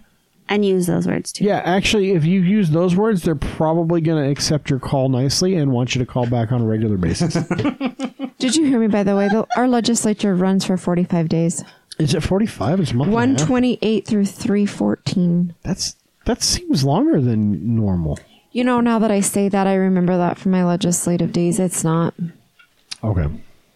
So, there are some ways for you to get involved. I thought this was a nice list that you found of all places on Deseret News. Although my favorite was like, find a reputable news source. Here's all of our stuff. But so there's Deseret News put out an article that this was last week, I think, or over the weekend. The 26th, Friday. They put out an article that basically said, hey, here's some ways to get involved. If you only have 5 minutes or if you have a day, these are ways that you can get involved in the legislative process. So when we tell you to be involved at the local level, this is the kind of stuff that we're talking about. So the first and most important thing is find out who your representatives are. This is important for a lot of reasons. They start off the article actually by talking about the numbers of congressmen in the U.S. Senate and House of Representatives. So out of the current 100 senators, 43 of them were previously legislatures at a state level. And close to half of the U.S. presidents were previously state legislatures. Legislators. Whatever, it doesn't matter. It's that time of year again, folks. Yep, we're going to have to start letting Bree not be on the podcast so she stops correcting me. Legislature is the body. Legislator is the people that make up the body. Don't worry, talk to me later, I'll sell you something. On a schooner. Because I don't know how to use the word sail either. He can't distinguish between sell they know. and sail. This is our listeners' favorite time of year when you get to correct me on my pronunciation of the word I legislature. hate it. It's a big thing. Bill Allred said it wrong earlier, and I was like, Did you call in? Seriously? Bill did it wrong? It made me mad. Yeah, don't worry. It's a bunch of lawyers up there anyway. Lawyers? Please say attorney. That's why I say attorney usually. So anyway, but all kidding aside, it is really important to know who your representatives are. Hopefully you voted for that person or voted against that person. And if you didn't, probably you should fucking vote. That's the first thing that you can do. But beyond that, we're past the point where you can actually vote for them. You can actually get to know who they are, and you'll be able to get access to their office. You can make calls. You can send emails. So if you do find a piece of legislation that you hear about, or you want to go digging around, and we'll talk about that in just a minute. You can reach out to them. It takes an email. A phone call is always better. We've talked to a lot of people on this show in past episodes that are in local government, either at the congressional level in the state or at county levels. The biggest thing that you can do is call the office. An email's really easy, but they get thousands, and they don't read them all. And it's a lot easier to dismiss an email than it is a phone call. So take 5-10 minutes out of your day and call the office and say, hey, I just want you to know I'm not okay with this bill, with House Bill Or 53. I want this bill. Or I would like this bill. Or I would really like to talk to him about or her about X because this is how it affects me and something needs to be done. It's a quick call. They're going to take your call. They generally happily take your call as long as you don't talk like I do. Keep the F-bombers in the hangar. I mean the swearing. I have a T-shirt actually from Whore Island now. That's right. I almost put that on the other day, and I'm like, I don't know if I can wear this where I'm going, so maybe I should not yet. But I do have a T-shirt that says I went to Whore Island, and all I got was this T-shirt. It's great. Anyway, if you don't do that, don't talk like me to your representatives. They're likely to have a conversation with you. And if you feel like you want to email them, don't just like send an email from your personal account. They have forms on their websites. That's usually how I do it. And I've heard back from you get a my lot senators. More. Yeah, it's a quicker response for sure. Because they are loath to click regular emails that come in because they're ripe with viruses. Yeah. So that's one way. Also, you can follow the state legislature on social media. So there's Twitter. Just follow Ben Winslow. Yeah. There's Twitter, Facebook, Instagram accounts, YouTube accounts for a lot of them. The House majority and minority, a lot of the representatives. You should absolutely follow your representative on Twitter and on Facebook. And if they don't have an account, call the office and say, "Hey, I'd really like you guys to have a Twitter account." Do any of them not? I don't know. Even Hatch has one. He doesn't run it himself. Not anymore. He died. He didn't die. He just retired. He didn't die. He's been dead for 20 years. Yeah. There's been a weekend at Bernie's thing going on for a while up there, okay? I wanted him. Weekend at Orange. There was a little part of me that wanted him to be like Strom. Yeah, I think that's why he retired, is so he didn't end up like Strom Thurmond. All right, so... this is actually something that's really important, and they mention it in here. Get updates from a credible news source. So what they mean by that is don't get your fucking updates from a place like Breitbart. Don't get your updates from Facebook and from what your grandma or your mother from your cousin. Posts. Well, he knows. And research multiple sources. You don't just have to read one. Yeah, typically, and try to get sources from different sides. So, for example, a little to the left and a little to the right. I would tell you I like KUTV's site. I think it's a well-done site. They have good stories. They're actually a partner of Deseret News, and so they do a lot of cross-pollination and share a lot of stories. But I also, as much as I hate the Salt Lake Tribune site, it's gotten better, by the way, just to throw that out there. They've done some partnerships with like Fox 13, I think is who they're partnering with. And so I try to go to both places to start to get news locally, because you get kind of neither of those sources, by the way, are super left or super right. We actually have a fairly okay media presence here in the Valley. There are certainly more LDS on the KSL Deseret News side and have a very much LDS slant in their reporting, but which means they're a little more conservative. But they still present facts primarily. They're not mostly opinion pieces. Whereas if you go to, say, Fox News, which don't go to Fox News for local news. That's just a dumbass idea because they don't really talk about local stuff. But if you go to a place like that, you're going to get opinions. You're not going to get facts. You're not going to get good, nonpartisan reporting. You're going to get very partisan, opinionated pieces. And that's the same with the shit you read on Facebook. So if something is standing out to you, like if one of these abortion bills or anti-abortion bills stands out to you, go do some research on the legislation. Talk to your representative, read stories about it from multiple sources. And that's one way to be involved, is to be informed. And that then allows you to have informed discussions, about those issues. The other thing that they have on here is to follow the bills and find the status. We'll talk about that in just a minute. But also, these are things that a lot of people don't know you can do. You can attend committee meetings. Mm-hmm. So if you get about an hour, you can go sit in on a committee meeting at the Capitol. They're for the most part, open to the public. They do have closed sessions. And they stream, some of them stream live. You can watch them. Really? At the state level they do? Wow, I didn't know that. You can also actually sit in on a town hall meeting. So not just the ones that, like Ben McAdams, obviously we talked about his, but a lot of your local reps have them. A lot of them have them. They're small. There's usually only a handful of people there. And that is like, if you want to talk about being heard by your representative at the state house or the state senate, those are the best, because it's you. A lot of times it's you and, like, depending on your district and how active people are, it's you and like 12 people, maybe. My rep always sends out surveys in the email. Yeah, and respond to those surveys, because a good rep will actually pay attention to those surveys and understand what their constituents want and how their constituents are going to vote. Also, if you are on Facebook, the events page is really, really great for seeing things that are going on. Like on the 4th, I believe it's the 4th, it's a Monday. They have a rally, like you can go out for the domestic violence group that's up there trying to get legislation passed. So there are things like that on there all the time. So you can watch floor debates, live floor debates on the actual general body. Here's the other thing. So we talk about doing research and talking about things that are important to you, but committees do a lot of stuff, and one of the things they're required to do is post public notices, so of their meetings and agendas. And you actually can get the opportunity, if you're, not just a, Joe Schmo that really has nothing to do with this issue, but there's a potential that you can talk to your representative, and if you're knowledgeable about something, they may ask you to speak. Mm-hmm. And you can speak to the committee. You could even speak potentially to the whole floor.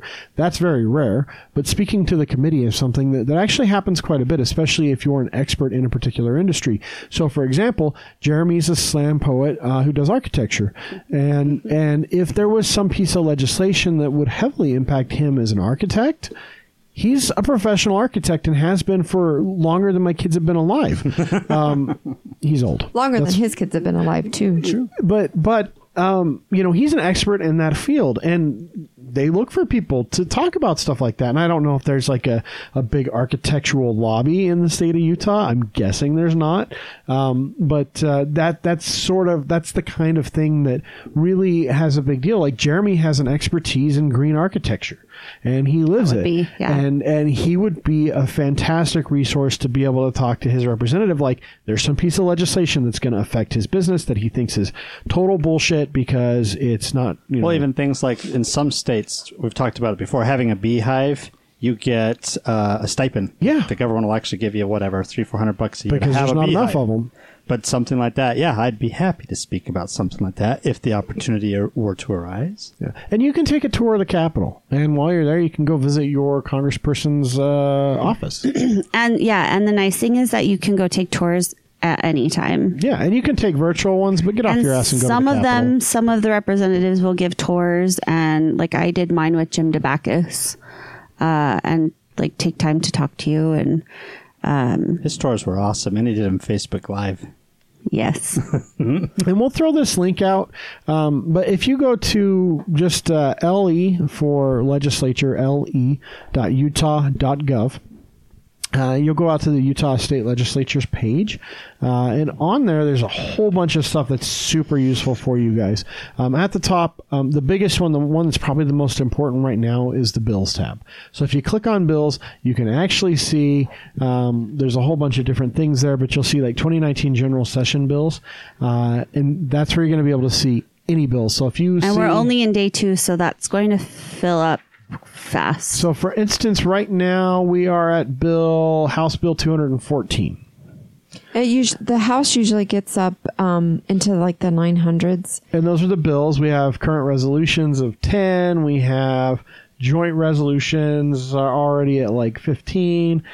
Senate bills right now, which generally are much less than the House, we're only at 108. But we're 2 days into the session, and that's how many bills have been filed. When you go out there, you can see legislative impact once it's been analyzed by the fiscal analyst. Mm-hmm. So you can see if it's going to cost, if it's going to make, if it's going to not, if it's just going to be a flat. So it doesn't really do anything. A lot of the early stuff is budgetary stuff. Mm-hmm. But for instance, HB 15, it gives you basically a title which is kind of the best place to see what it is. There's usually a short description right after. HB 15, Victims' Rights Amendments. That tells you, oh, you know what? That's probably got something to do with either rape victims or just crime victims in general. That's something I'm interested in. I'm going to go open that bill up and take a look at it. Or I'm going to start researching HB 15 in Utah. It'll also give you the status of the bill as it progresses through committees. So it'll tell you what committee it's in, whether it's passed that committee or it'll tell you whatever. if Mike Noel sponsored it, which means it's probably going to get passed. Well, it's gonna show you its House sponsor and its Senate sponsor for whichever. So it's going to show your main sponsor as the House sponsor when you look up House bills. And then there's also usually a Senate sponsor for when it gets into the Senate. So you'll be able to see if one of your legislators is helping to sponsor that bill, which kind of can give you a leg up because you're a direct constituent. But you can see so much information on the site. So by the way, HB 210 is one you might want to pay attention to if you're for Medicaid expansion, because that's a Medicaid expansion revisions bill. So it's a great resource. We don't have the time to go through all of them. We will keep you apprised of the big ones that seem to be gaining momentum. One thing to keep in mind is there will be over 1,000 bills in this legislative session. Not all of them will even make it out of committee. Most of them die in committee. Some of them don't even get to committee. Some of them are proposed and they don't get a good enough draft. Yeah, they don't even get a good enough draft, but they have to file them by a certain time or something like that. So some of them you'll just go out there and you'll just see a name and a short description and there won't be anything else for a while. And so just keep that in mind. But if something is of interest to you that you see as you're there, it doesn't take long to look through it. Mark it down and then you can start following it and you can say, I'm going to reach out to my senator's Karen Maine. I'm going to reach out to Karen about Senate Bill whatever. I know Eric Hutchings is my House representative, so I'm going to reach out to Representative Hutchings about, HB 210 and tell him, don't fucking do it, dude. Don't support this shit. Let's just kill this bill. So those are the types of things that you can do to get involved. And this is a time that you can really do it. That, I mean, honestly, it has more impact than voting in some ways if you do the right things, if you do what we've talked about, which is, in a lot of respects, just calling. All right. Speaking of things that happen in at the Capitol, because of SB 160, there is now SB 160 last year. Yes. Yep. There is a brand new cold case database that was activated today, which is the 29th, and it was passed during last year's legislative session, and the new law makes it mandatory for Utah law enforcement agencies to enter their cold cases and missing person cases into a database. So there are more than 400 cold cases in Utah, and that is homicide, missing people, and deceased people that have not been identified. So this is a pretty big deal.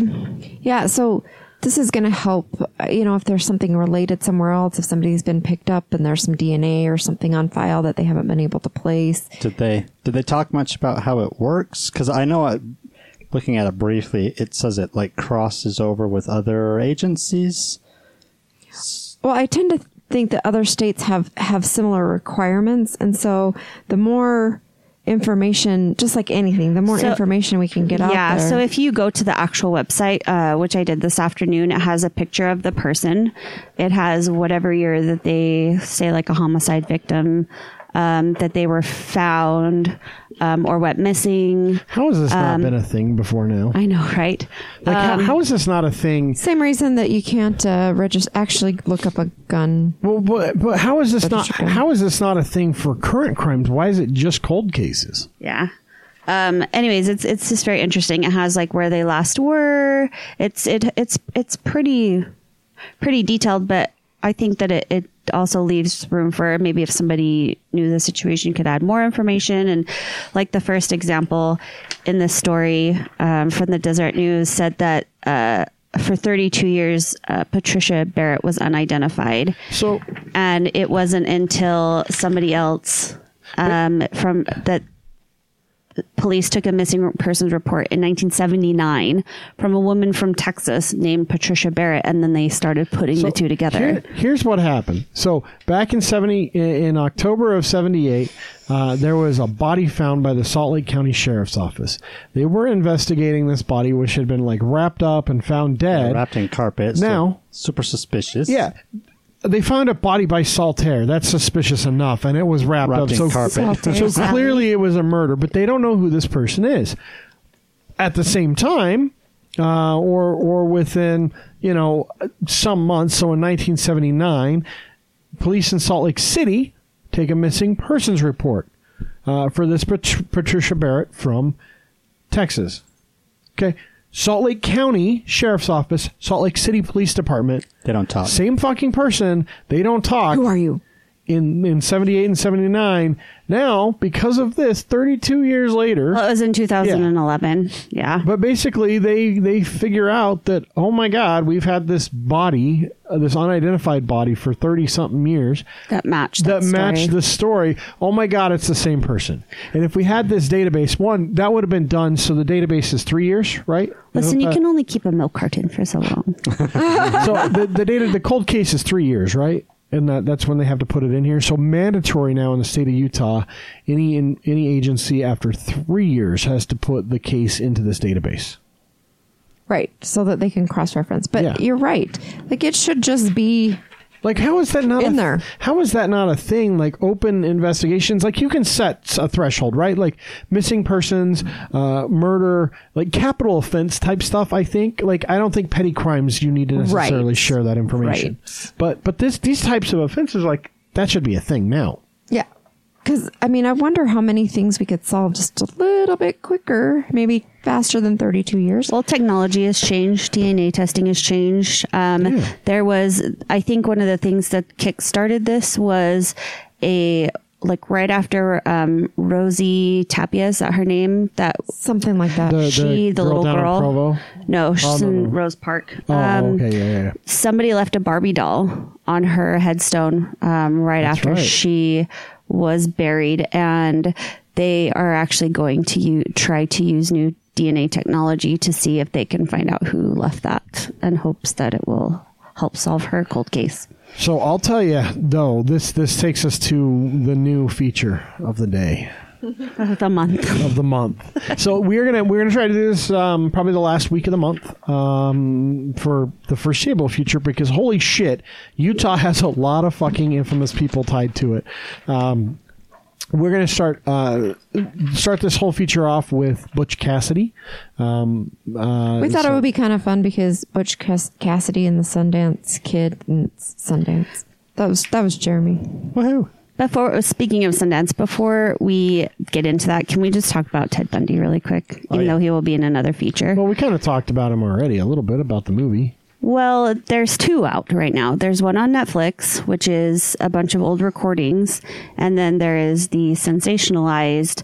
It's actually not told from his perspective. The one at Sundance is told from his girlfriend's perspective, who he had a kid with. Yeah. She was from Ogden, by the way. Anyways, just reading about people watching both of these and having the Utah ties, how many people got away, how many people are talking about him being beautiful and how these shouldn't be released. It has been 25 years since he was executed to the date. What do you guys think about that? All this stuff coming out and the story still being told. I'm not into murder porn, personally. I think it's interesting. A couple of years ago at Fan X, his therapist was... Oh, yeah. I forgot you were in on that panel. In a panel that Cassie and I attended, because Cassie loves murder porn. But he played some of his recordings, and when Ted Bundy escaped, he actually called him from the road and talked to him. People are fascinated by it. There's no way to get around sensationalizing it, because it just doesn't matter. There's always going to be weird people. People are mad that he's being portrayed as beautiful. He was. He was. That was part of the reason he was able to do and get away with what he did. Look at fucking Charlie Manson. Charlie Manson has people that to this day believe that he's just this thing. Like, First off, he's fucking hideous, but he is such a charming person. He was such a charming person. I forgot he died last year, right? Was it last year or 2 years ago? It was last year. Last year. But he was such a charming, charismatic person. Like as hideous of a person as he is, to this day there are people that are like, he was amazing. Right, but what Jess is talking about is his actual like physical beauty, I think. Yeah. The thing is that was what time made period. him so successful. Is he was this nice looking white guy that a cop even pulled him over while he had a body in his trunk, and he got away with it. Look at the BTK killer in Kansas. Was it in Kansas where they finally caught up with this guy? Guy went cold for years. They would have never found him. And then he publishes this fucking thing in a paper, like manifesto. Manifesto. Like, how many years later? And who was this guy? He was a fucking family man that went to church. Like, He was a scout leader at one time. yeah. Like, look, people are fascinated by Golden serial State killers. that they just caught. He was a cop. Yeah, I mean, look, the Zodiac killer, fucking, he's a goddamn representative in Congress. Ted Cruz. He's still there. You'd be like ancient. But I'm just saying, like, people are fascinated with serial killers. I think part of that fascination is like, well, it's like the idea with this stupid kid, the snowboard kid up at Brighton, right? Like, I don't understand how someone gets to that point. I don't understand the psyche of a serial killer. And I think it's hard for people to grasp. And so I think that's part of the fascination. Well, the good news is that Butch Cassidy was not violent. No, that was one of the amazing things about Butch Cassidy. So let's talk a little bio quick about Butch Cassidy. So Start of the beginning. Well, the beginning, as you usually do. So he was born April 13th in 1866. yeah, how did Beaver, his parents Utah. conceive him? He probably had With beaver sex. cheese. He probably had beaver cheese. They had sex. They were Maybe Mormon his- pioneers, Maybe his by the mom way. had In beaver missionary cheese. Maybe they were position. originators of beaver cheese. They were in the missionary position. He was, Man on top. It's the only way. It's the only natural sex position. and only to have kids. That's the only reason why you would ever do that. Well, they did. They had So anyway, 13 but of them. he was the oldest, Oldest of right? 13 Of kids. 13 kids. And like, the reason you had 13 kids back then is because someone had to work. Have you guys seen their house? It is so I have. tiny. I've They were all tiny back then. My Like, grandpa was the oldest of 12, and they only had one bedroom. keep in mind, like, this is the Old West. And so I was talking to Bree about this earlier. Like, you know, we think of Westerns, like a lot of people when they think of Westerns are like, oh, like Texas, like cowboys are in Kansas and Texas. That wasn't Kansas. the Wild West. The Wild West was here. Colorado, Montana, Utah, Utah. Montana, Idaho, Arizona, New Mexico. These big, open, expansive desert-style landscapes. Wyoming. I have the- been to his house, by the way. His actual house. The Just outside of Zion's National Park. That's cool. These open landscapes and these it was all settlement. People go out and claim a chunk of land and it's theirs. And all kinds of shit was going really fast. And, you know, in a big city like New York, back east, like, you don't get away with some of the stuff that you get away with out here because there's no law out here. It's Well, just, his parents came. Did I read this right? They Or were maybe I Mormon. read it. They came out here because Jeremy, they- do you know anything other than his parents were Mormon? they were English, and they actually came over because the prophet said that they needed people They needed to come to settle over. Utah. Yeah. That's exactly it. They immigrated to settle Utah. Not just immigrated to Utah, but immigrated Anyway, to the States. his name was actually Robert Leroy Parker. Yeah, so he always was an honest person. Like, by all accounts, was a super charming, honest person. A lot like Ted the Bundy. Robin Hood of the West. Well, there's a reason for that. But I know, we'll get there. The honesty, though, like, there's a story of when his first run-in with law when he was a kid. Which He was soured 13. him. Yeah. So he's 13. He goes to this other town, like, goes way out to this town, and the general to buy store's closed. overalls. And so he breaks into the store, steals the overalls, and says, I'll come pay you tomorrow. He left a note. Yeah. And so he never actually, you know, serves any kind of time for that. Like, they settle it. Well, Probably the guy prosecuted and he tried to, yeah. But presumably he was able to pay because that's the thing. And that kind of pissed him off about the whole thing at that point. So, Damn the man. but he had a lot of respect for his parents and his family. That's part of why he changed his name, is because he didn't want his family name to be known. So it says he worked in a butcher shop.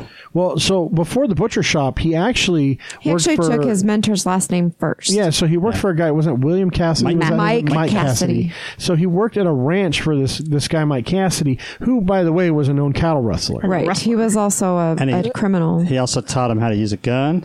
Yeah, so ride horses. So he taught him how to ride horses, use a gun, steal horses and cattle, and I mean, basically like his second dad. So he took his last name, and then Butch was his nickname when he did his short period of time as a butcher. Yeah, they figure it's from the butcher spot because originally he was Lee Cassidy, right?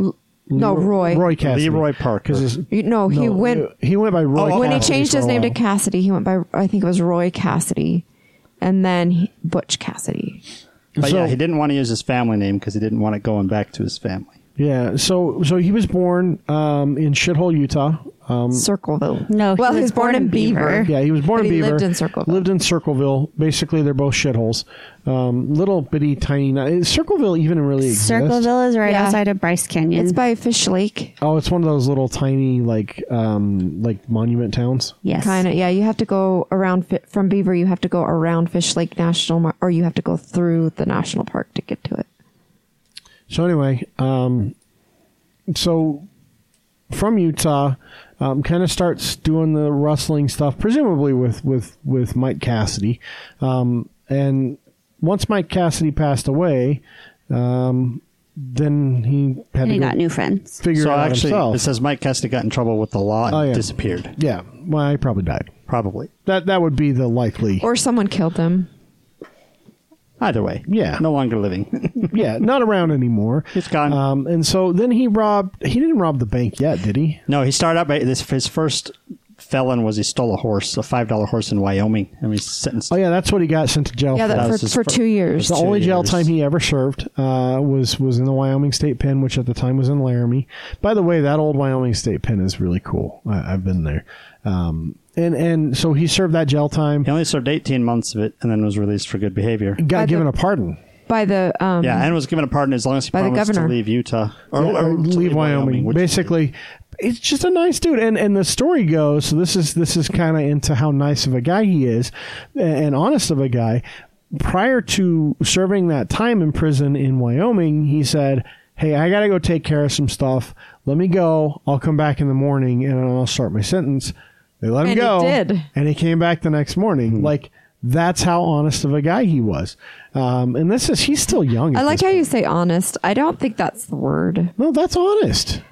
He said, "I'll come back tomorrow." When he came back, he did. You can't really call a criminal honest. Yeah, However- you can. You can be a thief and still be honest. If you start getting into his life of crime, he was stealing from large cattle ranchers and the government. In theory, yeah. So back in the days he was did active. still payroll sometimes. Well, though. that came later. but in the days he was active, and really where he got kind of his notoriety is, so he was like an amazing bank and train robber. So Yeah, he still has the longest sequence of bank and train robberies in we'll talk a little bit about that. But one of the things that he really got known for is he stole cattle and horses, a lot of them, and what he was doing. So back in this time, you had basically Cattle barons. Yeah, you had cattle barons. So what happened was there was a lot of problems with weather and horses dying off and livestock, and a lot of your small ranchers weren't able to maintain. And so you had these big corporations that were running these huge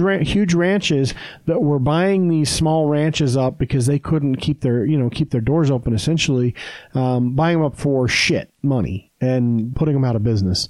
And he would steal from them cattle and horses and money and basically give it back to the other people. And there's a lot of rumor that he gave a lot of the stuff he stole. He actually gave that money away and paid local. So, yeah, there was one story where it said he went into a shop, and it doesn't say where, and the lady behind the counter was upset, and he asked her what was wrong, and she said that the bank was coming to buy back the store, and so he gave her the money to save her store. Well, did you hear the second part of that?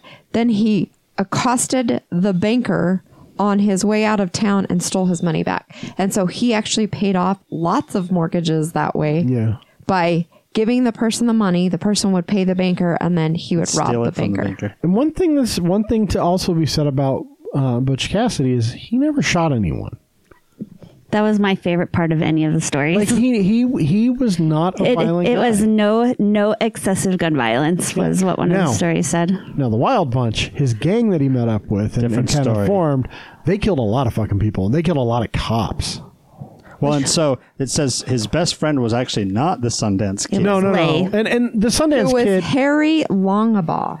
the Sundance Kid stuff came from the movies. Yeah. Right. So that's why now a lot of people associate them with Butch Cassidy and the Sundance Kid is it was kind of glamorized in the movie. To be fair, that's who he went to South America with. He did. He was, so the Sundance Kid was actually born in Pennsylvania, and he got his name from Sundance, Wyoming. Because that's where he stole his first horse. Right. Well, that's where he got caught. Or he got arrested from stealing horses there. So his true best friend, Ellisworth Elsie Lay, he actually did shoot and kill Oh, he killed a few people. a sheriff, and that's what he went. Ultimately, that's what he went to prison for. Yeah. And then he got out because he helped stop a riot. Yeah, he helped stop a prison riot. And then they let him out of prison. yeah, well, and ironically enough, he was with Etta Place, who also left with them when he went to Bolivia or wherever it was. So yeah, he was somewhere else. Another too. one of the stories about the kid who had worked and saved his money and bought a nice horse for $50, I believe it was, and another wrangler came through, forced him to give him his horse with his saddle, like he had a nice saddle. Yeah, or really something. nice saddle, and he rode off with it. And 2 or 3 weeks later, Butch Cassidy and his gang are at this kid's ranch, and Butch asks the kid, "I heard you lost your horse," and the kid said, "Yeah," and that guy took it. So he went over to the guy, kicked him off the horse, and said, "Start walking. I'm not going to associate with people who rob from children." Yep. I mean, so like it's kind of weird, but like he was a criminal. He stole a lot of money, by the way. And payroll. A lot of it was not even bank robbery, but some of it, like payroll. the coal first miner payroll 20,000. stuff. Yeah, it was coal mine The payroll. coal mine, that was the first one that was controversial. That's no longer Robin Hood-esque because that was stealing it from. But people. even beyond that, like so one of the things they were known for. So first off, they set up a lot of the hideouts that gangs used throughout the time. So the Hole in the Wall hideout in Wyoming, they established Robber's Roost, which there's a fucking whiskey named after now. Yes, I actually wrote that at the top. How many of the things in these stories are related to Utah liquor? Yeah, there's a ton. So Robber's Roost was one of their hideouts down in southern Utah. One that they supposedly never ever found. Like the law never actually found them at Robber's Roost. And like he established a lot of these trails, and we'll talk about that in a little bit. But you know, the thing that he was really known for in terms of robberies was it was kind of robberies were very smash and grab at the time, right? He walked away from Montpelier, the Montpelier Bank, which is just like 30 minutes north of Bear Lake. I was reading it and I was like, it's explaining how before they went in the bank, they like tied up their horses. And I was like, how do you rob a bank with a tied up horse? Because you got to get away. So the banker, the head banker, the owner of the bank, is leaving. It's the end of the day. They casually walk up to him, casually walk him back in. So there's only him and one other teller who's locking up. They're inside. That's when they pull their guns on him. Yeah. Rob him casually. And casually walk out and untie the horse and like right go away. away. It. By the way, I've been to that bank. It's tiny. Yeah. It's now a printing. These were all tiny places. Like, let's not confuse ourselves. There wasn't anything big in the West. No, because this is time of settlement. But the amounts of money he stole comparatively are huge. Well, and the thing is like how he did it. He cased the joint. So that's commonplace now, right? Like casing a place and setting a plan. That didn't happen back then. And he was one of the first, and the Wild Bunch gang were one of the first groups to do it, and that's why they were so successful. Most Wild West train robber movies you see now are inspired by what he did for real. Yeah, so they would plan. They would plan where to hit the train. They would leave. This is the stuff that was genius. This is why they didn't get caught doing it. They would along the way. So they would planned this for a long time, and they would set up horses, like really good horses, fast horses that could run for a long time without stopping, and they'd set them up along the trail, basically whatever trail they were taking. What they did is they based it off the way the Pony Express worked. Yeah. And they would ride, they would jump on the fresh horse, they'd ride, they'd jump on a fresh horse, they'd ride, and at some point they'd start splitting off, and then they'd all meet up somewhere else later, like a month or two later.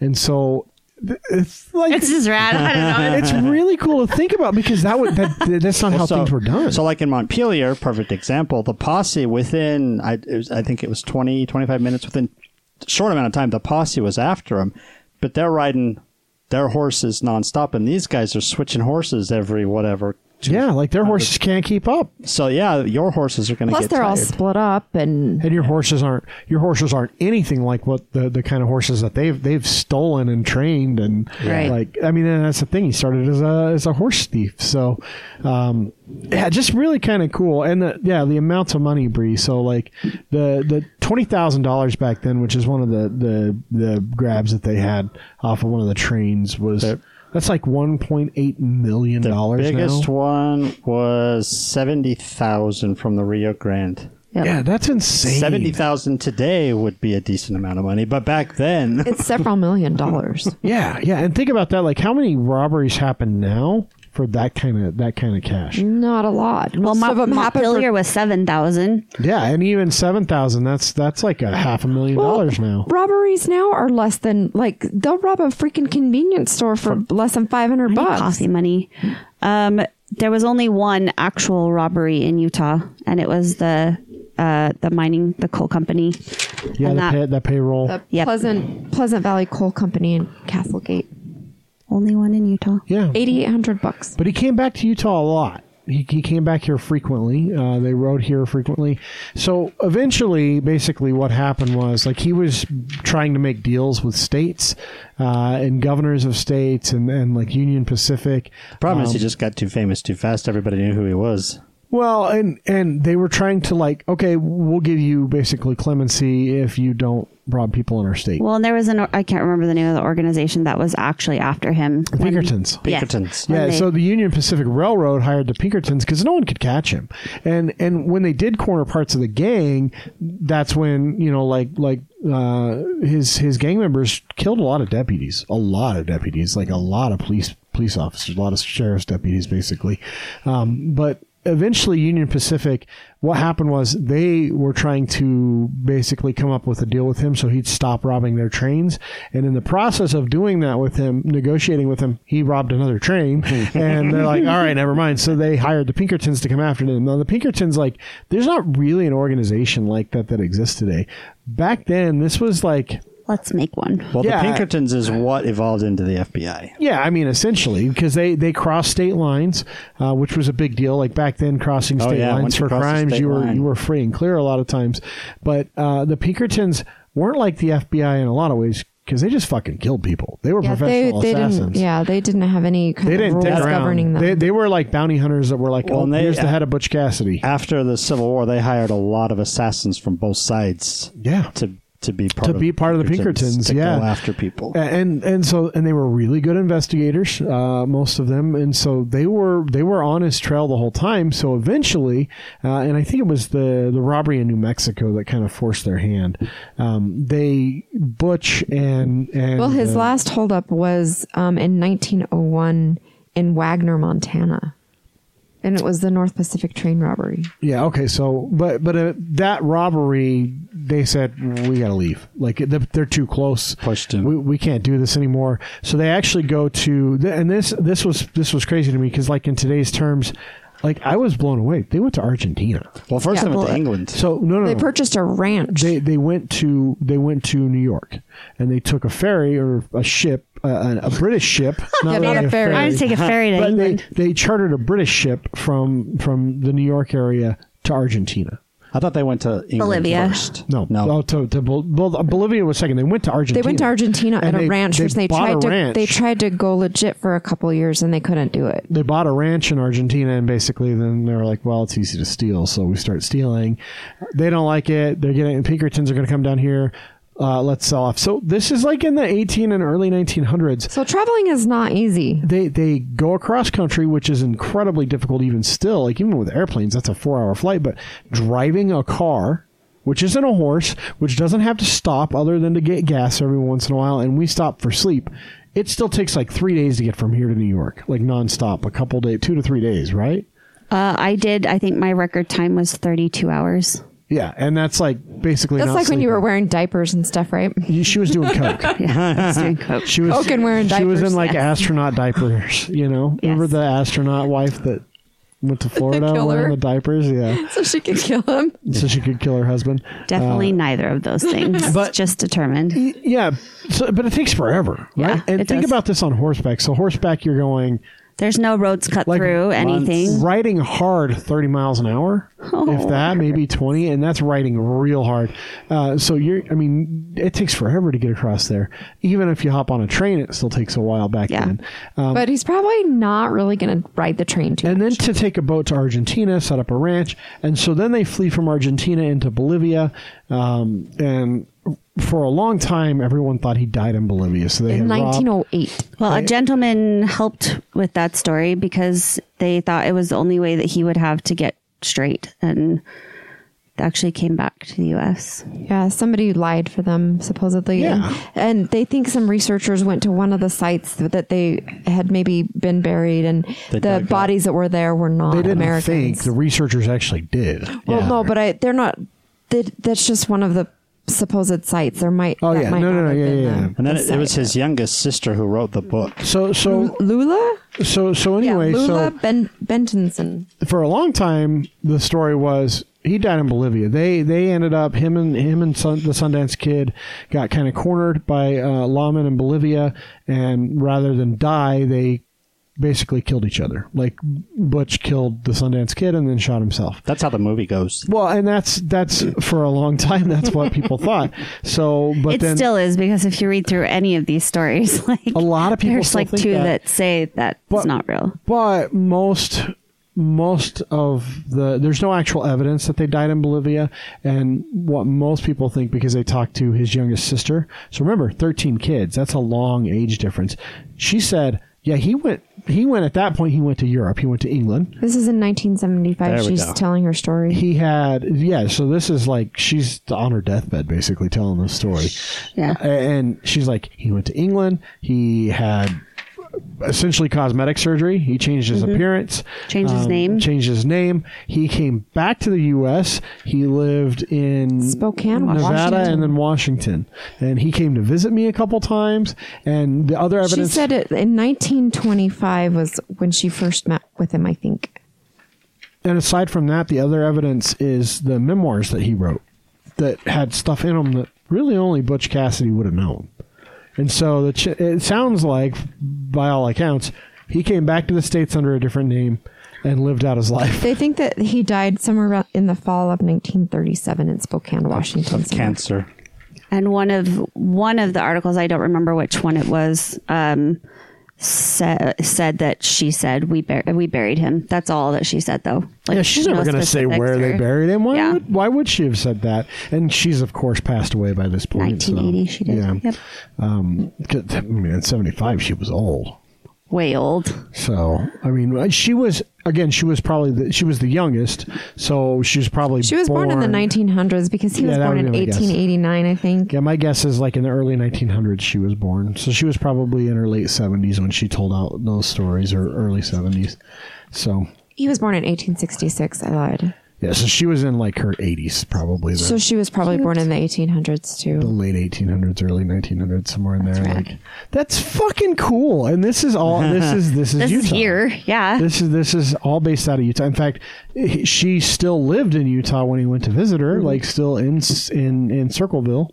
So yeah, just it's pretty impressive that stuff's there.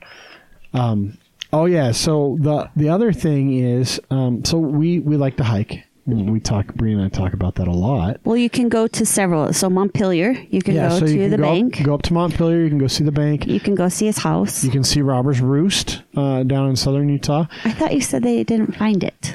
No. Authorities never found them there. So Robbers Roost is a place, and there's a trail. In fact, it's in this Real trail life guide. place? Yeah, so there's this. What is this site? Grand Canyon Trust. Yes. So Grand Canyon Trust. There's actually a blog post. We'll link it on our website.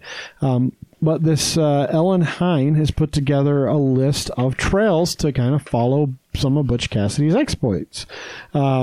So there's the Coab Canyon and Cassidy Arch. And so he traveled all over the state and he hit out a lot. So there's a lot of trails that he used regularly to get away. So there's Red Canyon Cassidy Trail up by Penguich. And then there's the Sundance Trail, which gets its name from the Sundance Kid, essentially, they think. And then you can go out to Robbers Roost. I don't remember where it's at in here. in Hanksville. In Hanksville. Oh, it's not. There was only 3 that were listed on this list. I So remember seeing it somewhere. but- so it's in Hanksville. Yeah, the Co-op Canyon thing. It's out by If you Capitol look at Reef, these, like right? that's crazy. Yeah. Yeah, like this Yeah. is just beautiful landscape. So, And hot. Like think about how hot it would have been. When it's summertime. well, it wasn't as hot as it was now. I know, because global warming. and I'm just kidding. I mean, it probably wasn't, to be And honest. dusty and gross. But yeah, dusty and gross. This is a fucking desert, and they're riding out in these things. Like, I remember riding in the desert in Ensenada and what I look like at the end of that. And that's what these guys were like 24/7 Yeah. when they're out riding these Not trails. glamorous.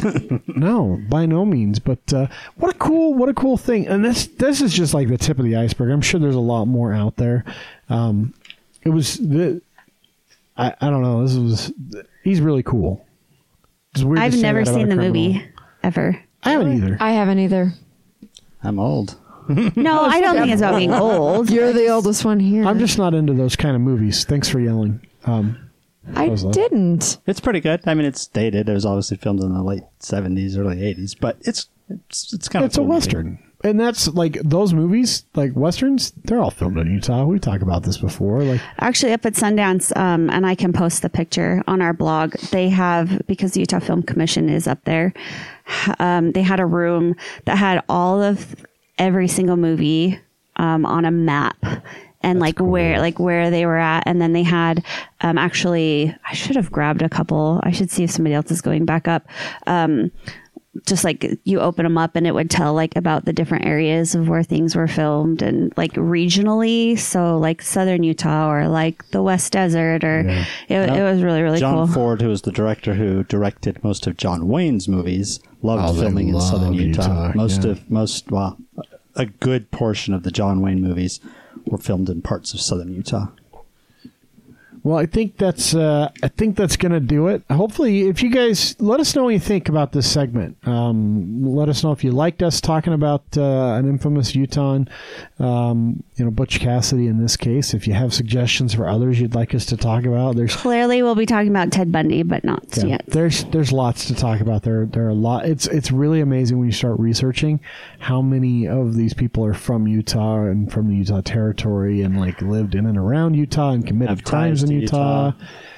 It's really kind of fucked up to think about. My dad met one of them. I'll have to talk about it. I worked where the Unabomber worked at the U. But did you meet him? I didn't meet him. He was a little before my time. But so let us know what you think about the segment. You can reach us on Facebook or Twitter at TNU Podcast. Also on Instagram. You can go to our website, thenewutah.com. If you like what you're hearing, please share the episode. That's what helps us more than anything, is the shares. If you don't like what you listen to, share it anyway. Share it anyways.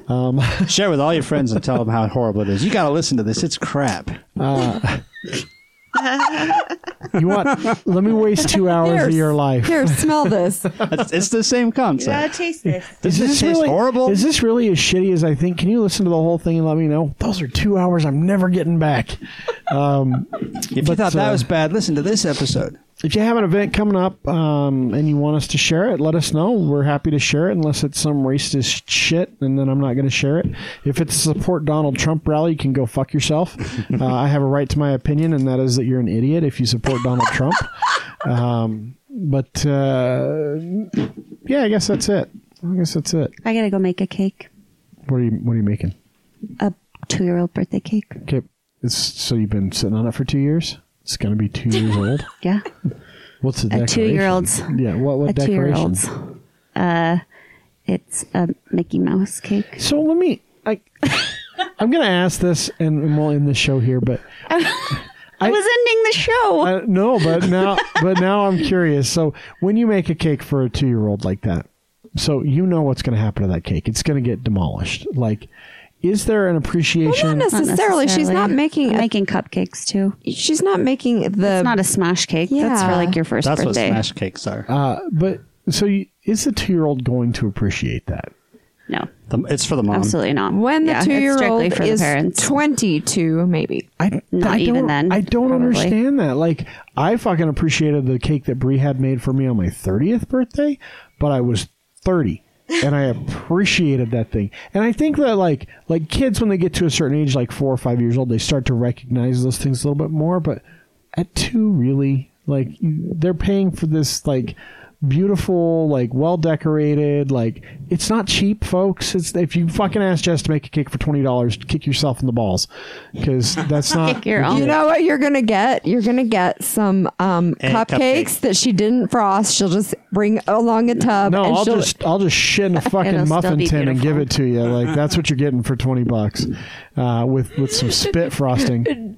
Chris will eat the cupcakes and then make shit cupcakes out of them. Shit cakes. You're getting shit cakes for your. I'm writing that down. Shit Spit cakes. frosting, huh? Shit cakes and spit frosting. Wow. That's how. Cake is definitely neither of those, by So the way. yeah, Jess makes good cakes. She does not make shit cakes with spit frosting. I hope I don't anyways. So yeah, okay. Well, Jess, we'll let you go make your damn cake.